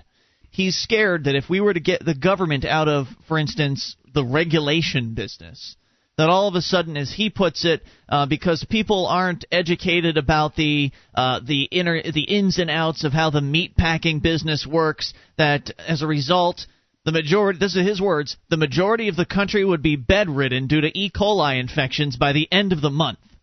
Far be it from anyone to demand the entire population must be absolutely knowledgeable about all of the meat packaging companies that sell their product to the local market simply to avoid possibly deadly bacteria and viruses. Can I rebut that? Please, because I was going to. Okay. First off, meat packing companies don't have any desire to as a matter of fact, they are counter-incentivized because people will stop buying. If every time you eat beef and you get sick, you will stop buying beef pretty quick. Sure. So meat packing companies are incentivized not to make people sick because they'll stop buying their products. If they're dead, they can't buy meat. Not only that, but you as a consumer don't have to have all of the knowledge. And the reason why you don't have to have all the knowledge is because the people selling you the products have the interest in protecting you. Even if the meat packing company all of a sudden gets taken over by some evil madman who wants to spread E. coli all over the world, the fact is he can't sell his meat products to your local supermarket unless they pass the supermarket standards. Right. And the supermarket has certain each supermarket chain has certain standards that they've set for quality of beef. They're not selling grade Z beef. I know there's different grade levels. They're not selling grade crap beef at your local supermarket. They're selling a certain grade and above, and they have certain inspection procedures. Their vendors, they have to jump through some hoops in order to get their products on the shelves. And if it turns out that one particular product is dangerous, that store is going to yank that off the shelves in a heartbeat. They want you coming back time and time again to continue buying products. Sure, the USDA inspectors that go around in order to check on meat, they're redundant. The grocery stores are already doing this. Correct. And the meat packing they're probably doing a better job than the government bureaucrat is anyway. Right. The meat packing company has its own inspectors. They've got their own quality control. Mm-hmm. And then on top of that, then there are the supermarket quality controls as well. And if your product, like let's use tobacco companies as an example. There's few people in America that would dispute that tobacco companies have put increased poisons in their tobacco in order to get people hooked to it, and so they can smoke for 50 or 60 years, and then they'll die. So the tobacco companies have intentionally killed their customers. They did it over a very long period of time, but they did it. Mm-hmm. But not all of their customers die from tobacco. Well, not all of them. Okay. I know that's what they we would say. may have contributed to the deaths of a percentage of their customers. Sure, okay. But they're as far as the possibility is out there. But if somebody does do something to their product that makes it more deadly or something like that, there's the courts to handle those situations. If you've gotten food poisoning from bad meat, you can sue the grocery store, you can sue the meat packing company, you can sue all of them. And the problem is with our court systems, because they're so inaccessible to people. People don't want to use them. If we had a better court system that was, more like arbitrators are, very easy, very accessible, then people would be able to handle it like that. I just don't see the reason for USDA inspectors. There's not. As you say, it's completely redundant. And again, in the marketplace, you as a consumer don't have to know everything because the stores, the people selling you the products, have an incentive to protect you, A, and secondly, to educate you, B. You can educate yourself as far as you would like to be educated, especially in this day and age of the Internet. You want to know everything there is to know about meatpacking? Go take a tour of a meatpacking plant. Go and do the research. Go read some books. Go read online. Do as much research as you want to. In fact, in many cases, grocery stores and that sort of thing will actually give you information on buying tips right there at the counter. It'll there'll be like 10 tips for buying good meat. Boom, right there. How to pick out the best fruit. I remember in Publix down in Florida, which is probably the best grocery store in the Southeast. Publix used to have this, and they probably still do. They have this huge book full in their produce department, full of just information on all the different fruits and vegetables that they sell in the store. And, not just information about the fruits. That information sets them apart from the local fruit stand. Right. How to pick the fruits, which fruits to pick, which to reject, also cooking tips, handling tips, that sort of thing, just right there in front of you. Now, not every customer stops and looks and spends time at that info center, but it's there for them if they want to. Buyer beware and caveat emptor. You do as much research as you want, but you can be assured that while you might be paying too much, you're not going to get sick. The odds of you getting sick are very, very slim. Just look at the pet food situation that everybody's all upset about now. You've got the pet food companies manufacturing tons and tons of pet food every single year for decades upon decades. Finally, 5 cats die or whatever, 15 cats they say that croak. There's a good chance that that something like 100 have died. They just weren't. It's a drop in the bucket. It really is. And unfortunately, think about how many people die a year due to food poisoning from restaurants and all kinds of different places.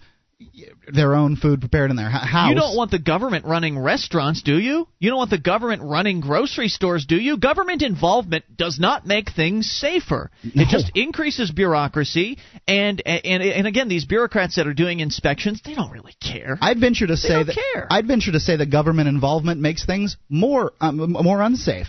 It's true. It can create an artificial, arbitrary standard, which may actually be lower than where the marketplace would set its standards were it allowed to. Many markets actually brag that they have higher standards than the government standards. And who's to say that anybody's meeting the standard that the government has anyway? It's not like they're out there inspecting everything. It gives people the feeling that everything's safe, the government's taking care of it, when in fact they're not. They just, that's like, it's just ridiculous to think that buildings never fall in because we have an OSHA. Look at the example with cat food. How many buildings were built before OSHA? Plenty of them. They're still standing. Look at the example with pet food. You've got one incident in the last 100 years that I know of, and I don't know, maybe I'm stretching it out here a bit, but humans die from food poisoning a heck of a lot more often than animals do, and we have government inspectors. Finally, Jim says, what of the people working 2 jobs who don't have the time to keep themselves educated about meat packaging companies and just want to be able to buy their meat and be reasonably certain it won't kill them? Well, I think we've explained that the companies will protect them because it's in their interest to do so. I'll grant you that the government is hardly the most efficient way to regulate or produce anything, but in many cases the well-being of the public is more important than efficiency or consumer choice. Well, the fact is, Jim, you can have it all. You can have efficiency, you can have consumer choice, and you can have a healthy, public. The marketplace does it all, and the government only gets in the way. The government only increases costs. The government only forces people to do things they don't want to do, or forces people to not do things they do want to do. And all of that increases the cost to the consumer. So were we to get the government out of it, people would still be safe. People would be happier because they'd have more money in their pockets. They'd be able to buy more things. And you know what? if it weren't for the government being around taxing us to the point of 50 to 60% each, then yeah, you really would be able to have that second person, that husband or the wife, stay at home and take care of the kids and maybe do a little bit of research online and that sort of thing. Not that you have to necessarily, but a good consumer with more information is more likely to get a better deal. But all consumers, even those who are ignorant, will be protected by the mechanisms of the marketplace because the stores want you to continue buying their products. It's so simple. Please, can we please just stop the insanity of government regulations? Stop believing the lie that government regulators and government inspectors are keeping you safe. It's a scam on you. 1-800-259-9231. George in D.C., Johnson in Connecticut. Your calls as well. Ladies first, if you make the call, 800-259-9231. I think Johnson's got a big announcement for us. I'm really excited about this. You can also take control of the airwaves. Bring up anything. This is your show. It's Free Talk Live.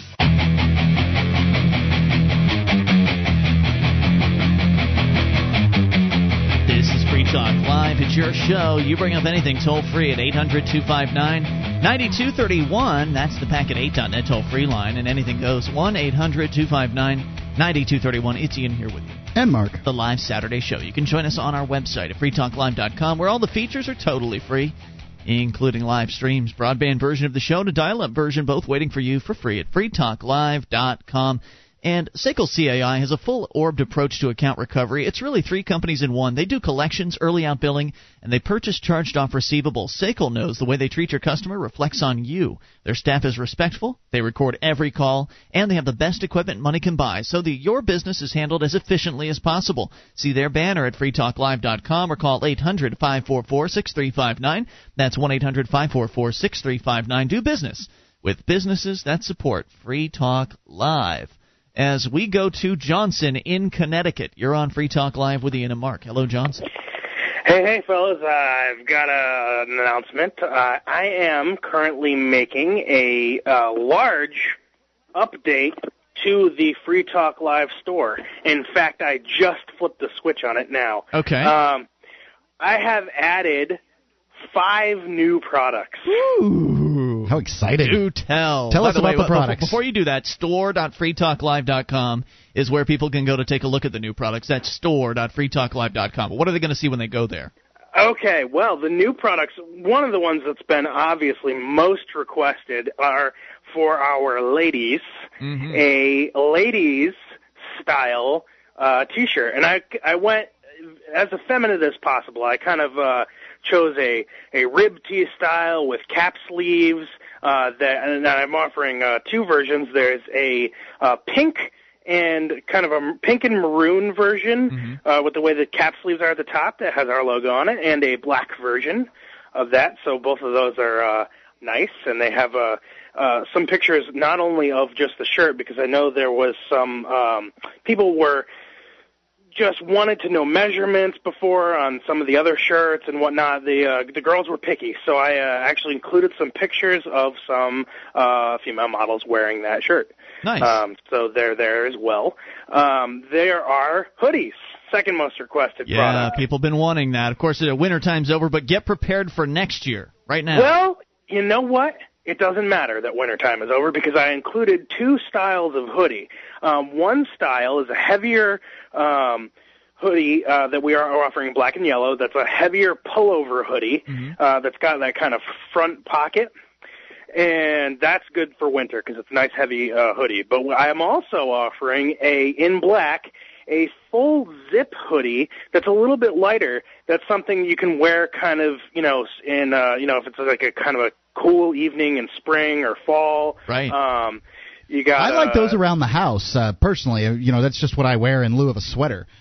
Right, yeah, exactly. But you can unzip and zip at your leisure to adjust your temperature. And I like to wear those too because I sometimes accessorize. Wear like a sport coat over it, or some other kind of jacket. And a sport coat over a hoodie? Yeah, that's a pretty brave accessory. It's an interesting style statement, but or a jean jacket, that kind of thing. But I'm looking at the prices here too, and I got to say I'm surprised that they came in as low as they did, and the quality, of course, is going to be up there with the rest of our products, right? Oh yeah, absolutely. Let me see. I got some other products. Those are kind of in the apparel, but no, actually, no. Actually, we do have one more item of apparel. I'm very picky as far as hats go, and I'll wear, as winter caps. I don't like anything on my hat.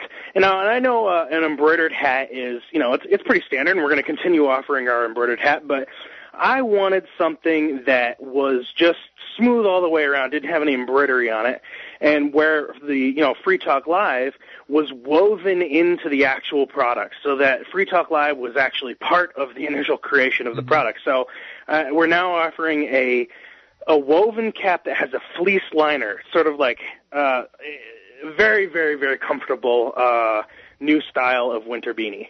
Fleece liner. Now, fleece liner, I'm not an expert at the winter clothing, but does that make it a little bit warmer than the other cap? It makes it a little bit warmer. It's a little bit softer on the ears because it's like right down around the edge of the hat.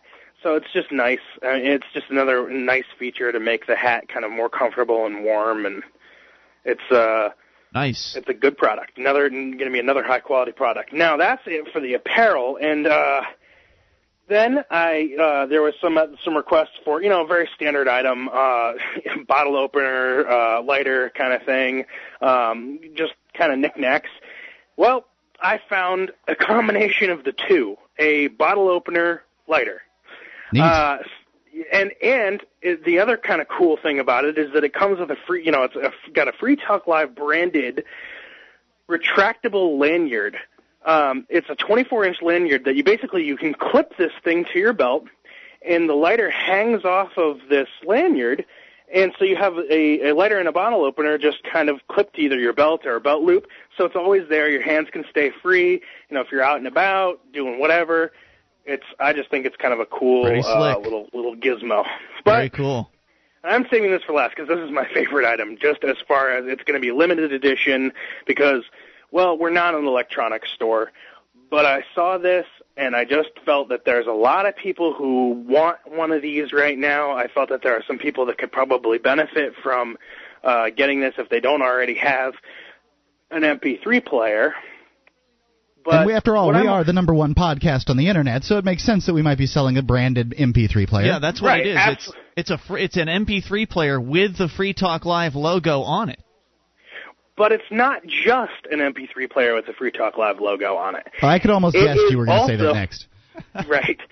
It is also an FM tuner.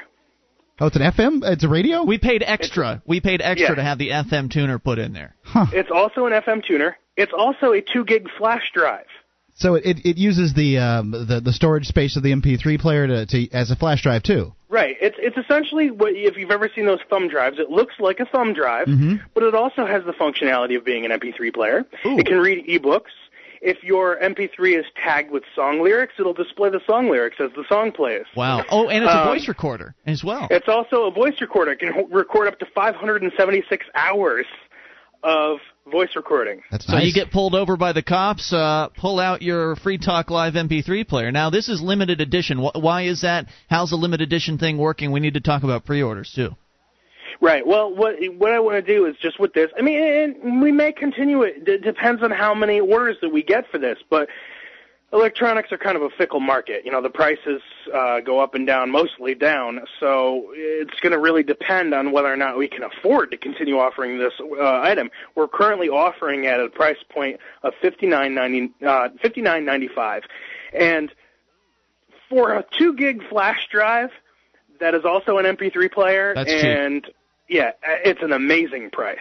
And so, I don't know how long we're going to be able to continue to offer it at that because, when we go to order these and we go to order, say, 25, 50 of them, that's a big chunk of change. And, we have to order them in lots, so it's going to depend on how many people pre-order them. Right, and that's why we're how pre-ordering. many more that we can afford to get. That's why we've got the pre-order phase going on instead of just randomly buying some amount and then having this huge stock that we can't sell. So how long is the pre-order going to last for? And we'll come back and talk a little bit more about it and get back to your calls. Well, to tell you the truth, I'm not really certain of that. Our pre-order process... All right, we're going to play it by ear. Hang on, John. So we'll bring you back for a little bit here and your calls as well. Patience. We'll be back. More Free Talk Live. One of the bonuses you'll get as a Free Talk Live amplifier is access to our classic archives. For just $3 a month, you can become an amplifier, and you'll help us get on more radio stations and MP3 players. Get the details at amp.freetalklive.com. That's amp.freetalklive.com. This is Free Talk Live. It's your show, and you can bring up anything toll-free at 800-259-9231, the Packet 8.net toll-free line, live Saturday edition. It's Ian here with you. And Mark. 800-259-9231. Join us on our website at freetalklive.com, where all the features are totally free. And that does include the Free Talk Live Studio Cam, now online, now available to everyone who wants to look at it for whatever reason. Go to cam.freetalklive.com. That's cam.freetalklive.com, and you'll see, well, us. I don't know why you'd want to, but it's there. And it's one of the reasons, one of the things that we've, milestones that we have announced for our AMP program, which we talked about earlier in the program. Because AMP got to a certain level, because you guys got AMP to a certain level, we launched the webcam. So that's why it's there. cam.freetalklive.com. As we go back to Johnson in Connecticut for more shameless plugging of the brand new Free Talk Live products, which are worth talking about, because they're pretty darn cool. Quick recap of what has been added to the store as of moments ago at store.freetalklive.com. We're in a pre-order phase. The length of the pre-order phase is apparently to be determined, so get in there now and get your orders in so we have some idea of what it is that's in demand, what people are interested in here, sizes, that sort of thing. We've got the new Free Talk Live Ladies T-shirt in both a pink and sort of a maroonish version. Also, of course, the pink and maroon. The standard Free Talk Live black. There are two different types of hoodies. We've got one with a full zipper. We also have the heavier pullover style hoodie as well. The pullover style is available in two colors. The zipper one, black only. Johnson, am I correct on that? Yeah, that's correct. Also, the beanie cap. There are two beanie caps now. The embroidered one, which we've offered before, and the brand new woven beanie cap as well, which looks pretty slick. The Free Talk Live retractable lighter and bottle opener combo, an unusual item, but I think it might actually be pretty popular. I'm looking forward to seeing what the sales are like on that. And then finally, we were just getting into the description of what you've titled the multi-gadget, the Free Talk Live 2 gigabyte multi-gadget. Which I didn't really know how to title that one or sell it, because, I mean, if I just called it an MP3 player, you know, people might not really understand that it's also a flash drive. If I just called it a flash drive, same deal, you know, but it also is, you know, the fact that it's a voice recorder, MP3 player, and thumb drive, I think, are the main features. And a radio. What that thing is. Yep, and we threw an and FM a radio, tuner in there. and a radio. I yeah. wish they would, if they'd offered an AM tuner, I would have thrown that in too. Yeah, I would have loved to have hopped on that, but unfortunately, AM, you know, it's hard to find. You know, a lot of these little radio players that you find now are all just FM. Yeah, it's unfortunate, but hey, we added as many functions as we possibly could, and managed to keep the price at a fraction of what you would normally pay for a 2 gigabyte anything on the marketplace these days. So looking forward to that as well. Any other highlights? I forgot to mention a product. The design, the Marketeer, the Free Talk Live Marketeer flag. It's not specifically a Free Talk Live branded product, but it is for free marketeers and liberty-minded individuals. I have taken that design and put it on a T-shirt. It's a black T-shirt with the yellow design like the flag. Right. But now it's available in a T-shirt design as well. Just because people liked it so much, people were asking for that design on a shirt, and so you did it. Oh yeah, absolutely. And I think it would look cool. You know, it's got that kind of like a rocker tee kind of style. Yeah. You know, you can accessorize it. So Free Talk Live responding to consumer demand here on our store. It's store.freetalklive.com. So the pre-order is in effect. Our listeners can go to store.freetalklive.com. They can add a bunch of stuff to their cart and check out what's. Do they need to know anything else, Johnson? No, I mean, as far as the pre-order goes, I mean, it's just that's about the fact that we have to order all our products. We order them in lots of, some amount, multiples of 12, 24, 48, stuff like that. So basically, we want to make sure that we're going to gather some orders and then maybe order some more products on top of that. And we like to do our ordering and our shipping in groups as much as possible, just to keep the cost down for everyone. Right. Yeah, we've got to make things as efficient as possible, considering, again, we don't have that multi-million-dollar budget that those other shows do. So we appreciate your patience. These products are going to be well worth the wait. I'm really excited about it personally because I know that our products came in before and were so high quality. You did such a great job picking items because we could have picked cheap crap and we didn't. And I think I think a lot of people were really satisfied. Yeah, and to look at it, I've just kind of been looking at and doing some comparing and contrasting, and if you look at our stuff versus even some other major radio shows versus other podcasts, and you look at the quality of our merchandise and the amount of products that we're offering, I think we're doing a pretty good job where we're at. Absolutely. As far as we're kind of leading the pack with what we have. With our offerings and the quality of our products. Excellent, and of course you're there for all customer service needs, that sort of thing. Your email address is there for people to contact you. That's one of the quick thing that I want to mention is I've also added. I mentioned now the pre-order policy on the site, and I also wanted to mention for international because we've had a lot of international orders. Cool. Surprisingly so to countries all over the world. I'd say at least a third of our orders have been international. That's amazing. Yeah. And so I just wanted to mention, that people, if you are going to make an international order, definitely look at, there's an international order policy. I just need people to email me. We've got shipping and sure. all that stuff. Things so I'm going to handle that tricky. Personally. Right. Things are a little trickier with the international things, but we're doing it. So I handle all those individually on a one-on-one basis. Very cool. Johnson, thanks for the update. Keep up the good work and appreciate it. 800-259-9231. Once again, to get in on the pre-order or just order some of our older products, head over to store.freetalklive.com. And then you could go to the bulletin board system at bbs.freetalklive.com. Post your thoughts when you get the products in. Let us know what you think. Email your opinions to Johnson. So far, the response has been so positive on the Free Talk Live store and our products. So I look forward to continuing to offer high-quality merchandise to you guys. Let's continue with the calls. It's Bill in Indianapolis waiting patiently on WXNT. Hey, Bill. Hey, Mark.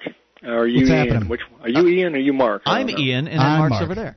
I get your voices confused. That's all right, Bill. What's on your mind? I agree with you about the government, but I did think of one thing that I would disagree with you on when it comes to the government. I think they've actually done some good. Okay. See what you think about this.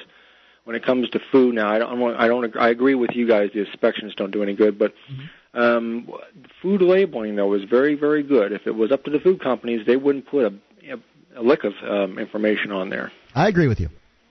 Thank you. Wait, Mark, you think the government should mandate that people put labels on their food? I didn't say that I think that the government should mandate it. I think that I think that companies would probably not put nutritional information on their food. So people don't care about that information is what you're saying. They don't seem to care much, and I like having it.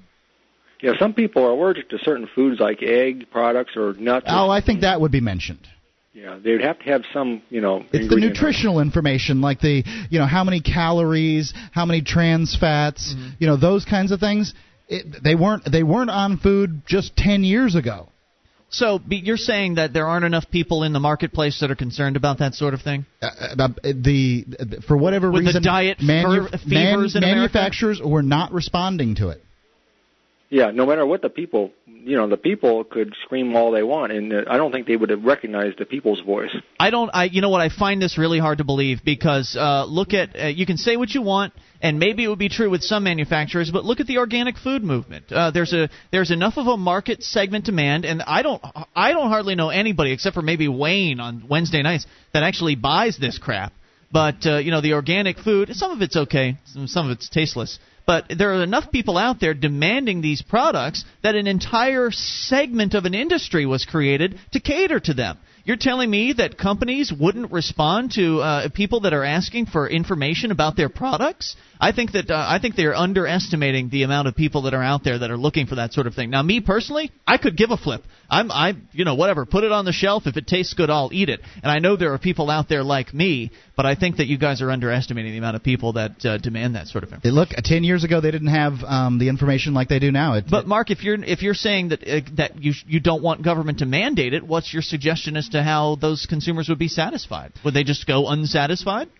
All I'm telling you is I like what happened there. I'm not saying I want the government to mandate anything, but what happened there, it's nice. It's nice having that little white box with the nutritional information. I think that it's somewhat lacking. I'd like more. Bill, thanks for the call. Appreciate it. 800-259-9231. I think that if you actually look into some of that information, you'll find out that it's easily manipulated. You'll find out that a lot of people don't even understand how to read that information. Oh, I'm sure that's true. So it's a mess as is. More on the way. You take control. Free Talk Live.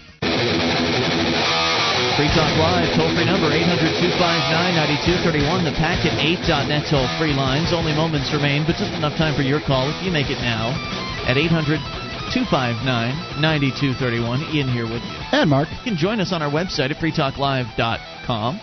All the features on the site are totally free. We do ask you voluntarily support the show by buying some stuff. We mentioned the brand new items that are available at the Free Talk Live store right now at store.freetalklive.com. We also have another way for you to support the show, and that's Amazon.freetalklive.com. 40 categories of products. You know them. They're the world's largest internet retailer. You go and you shop at Amazon.freetalklive.com, and Free Talk Live gets a percentage of your purchase. It's a nice percentage, actually. It's fairly generous on the part of Amazon. So go there and buy all the stuff you need for life, whether it be DVDs or sporting goods, accessories, clothing, baby stuff, groceries. It's all there. And we get a percentage if you shop through Amazon.freetalklive.com. Let's go to the phones and let's go to the fun. It's George in D.C. on the amplifier line. Hey, George. Hey, Ian. Hey, what's on your mind? Yeah, I wanted to finish up on that discussion we were having last night about the secession thing. Yes. I wasn't saying we should wait as long as you think I was saying, and I don't think because quite frankly, for starters, I don't think New Hampshire can secede very soon anyway, because I don't think we'd get the votes. But the reason why I said we didn't want to secede too soon is because, you don't want, like, for example, Bush sending special forces in to get the governor. That's probably what he'd do. I don't think he'd really roll in tanks so much as he just send like some special unit to take care of the governor and the legislature and have some special election. Maybe. And also, like for example, what's that former Soviet country? I think it's Estonia that, for example, became all free market and stuff. Right, after Estonia. the Soviet Union collapsed. Mm-hmm. Yeah, I mean.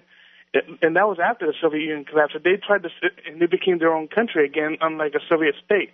So if they tried to secede sooner from the Soviet Union, they'd roll in the tanks, and they'd do something. But because they waited to after the Soviet Union fell, they couldn't. The Soviet feds couldn't do anything about it.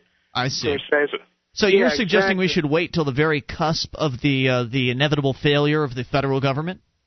Yeah, I'd rather. But what if they keep it? But what if they keep it up for longer than our lifetimes? I mean, should we just let it go that long? At the very soonest, I'd say after the 2008 election, in case Ron Paul doesn't get elected. Yeah, I'd say odds are against it, but we'll see. Anything can happen. Yeah, tell me about.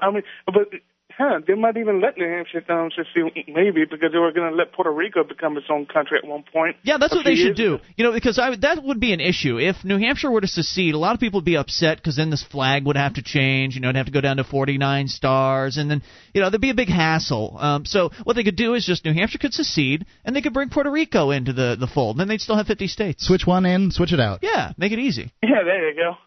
Any other thoughts for us, George?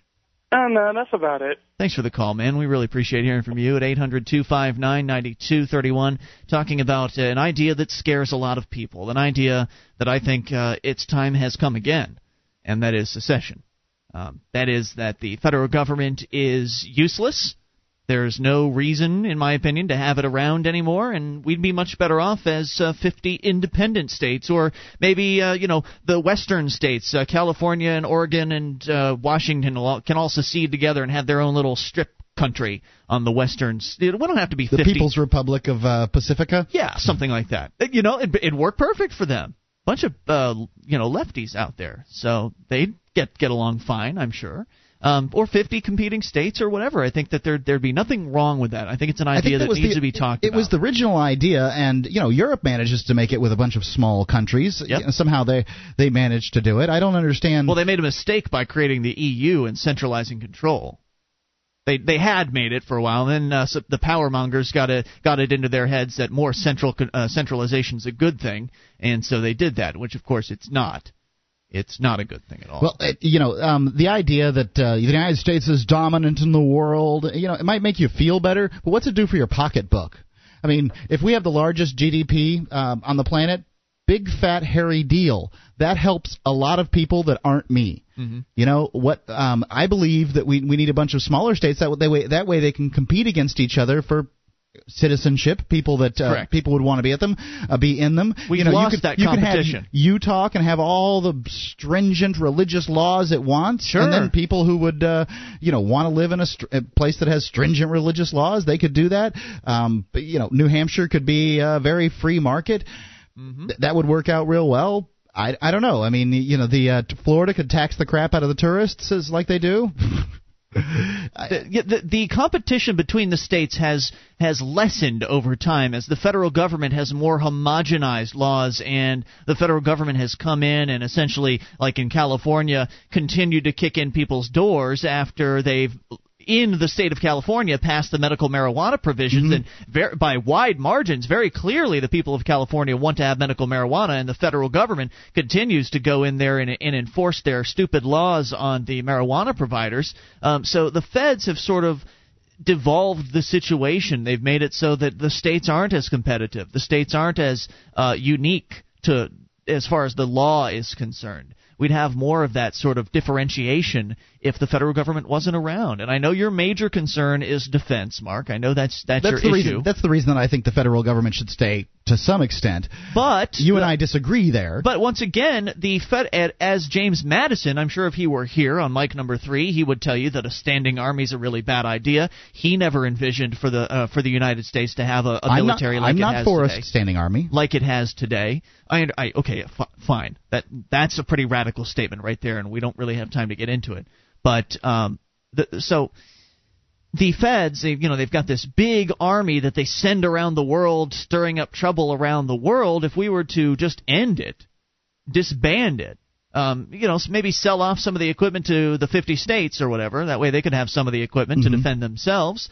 Then if Alabama wanted to go and invade other countries and do what the federal government army does today, then it would be Alabama's responsibility, and everybody else wouldn't suffer the consequences from their stupid actions. Whereas right now we're all under the gun as a result of as possible terrorism victims because of what the United States federal government is doing today. Right. Smaller countries make for it makes it less likely that they'll do any invading at all. How many smaller countries are going around the world doing what we're doing? Yeah, Macedonia isn't sending troops. It doesn't have troops in 131 nations like the United States does. Bigger countries don't have troops. I mean, not even China.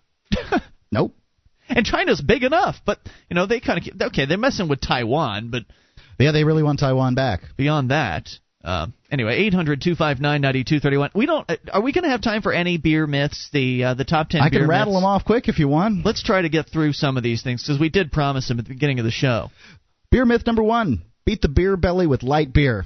Light beers have maybe 90, 100 calories. Regular beers generally have less than 200. A beer lover would say the difference is comparable to the difference between McDonald's and a 5-star restaurant. A dietitian would tell you the difference is negligible. Really? So unless you're drinking 300 beers a week, stick with the good stuff. Well, plus the fact is a lot of people see light mm-hmm. on a product, and that just means they'll have 2. Maybe. Hey, it's light. It's a light cigarette. I'll have 2 of them. I don't know if it works for beer in the same way. Okay. The darker the beer, the more alcohol it contains. That's the second myth. Not even close. Guinness is black and has 4.2% alcohol. The color of beer comes from the toasted malts, which have no effect on alcohol content. Ingredients like rice syrup, honey, and corn syrup add alcohol to beer, but do not influence the color.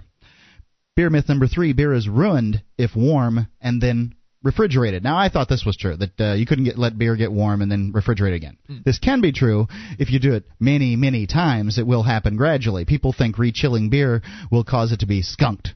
Beer can be ruined by air, light, and time. Temperature won't ruin beer unless it's extreme. Get fresh beer and store it in a dark place. It'll be fine. Got it. Number 4, myth. Imported beers have more alcohol than domestic beers. This comes from the way U.S. beers reported their beer alcohol content. The rest of the world uses alcohol by volume. Here in the U.S., they use alcohol by weight. Since beer weighs less than water, U.S. beers had smaller numbers, but not less alcohol. That's kind of interesting. Beer myth number 5. The Guinness they serve in Ireland is better. It seems widely accepted that beer in the old country is better than what they export to the rest of the world. The brewing process is cheap, so why would a brewery risk their reputation by brewing a different beer for export? Doesn't make any sense. No, it's not true.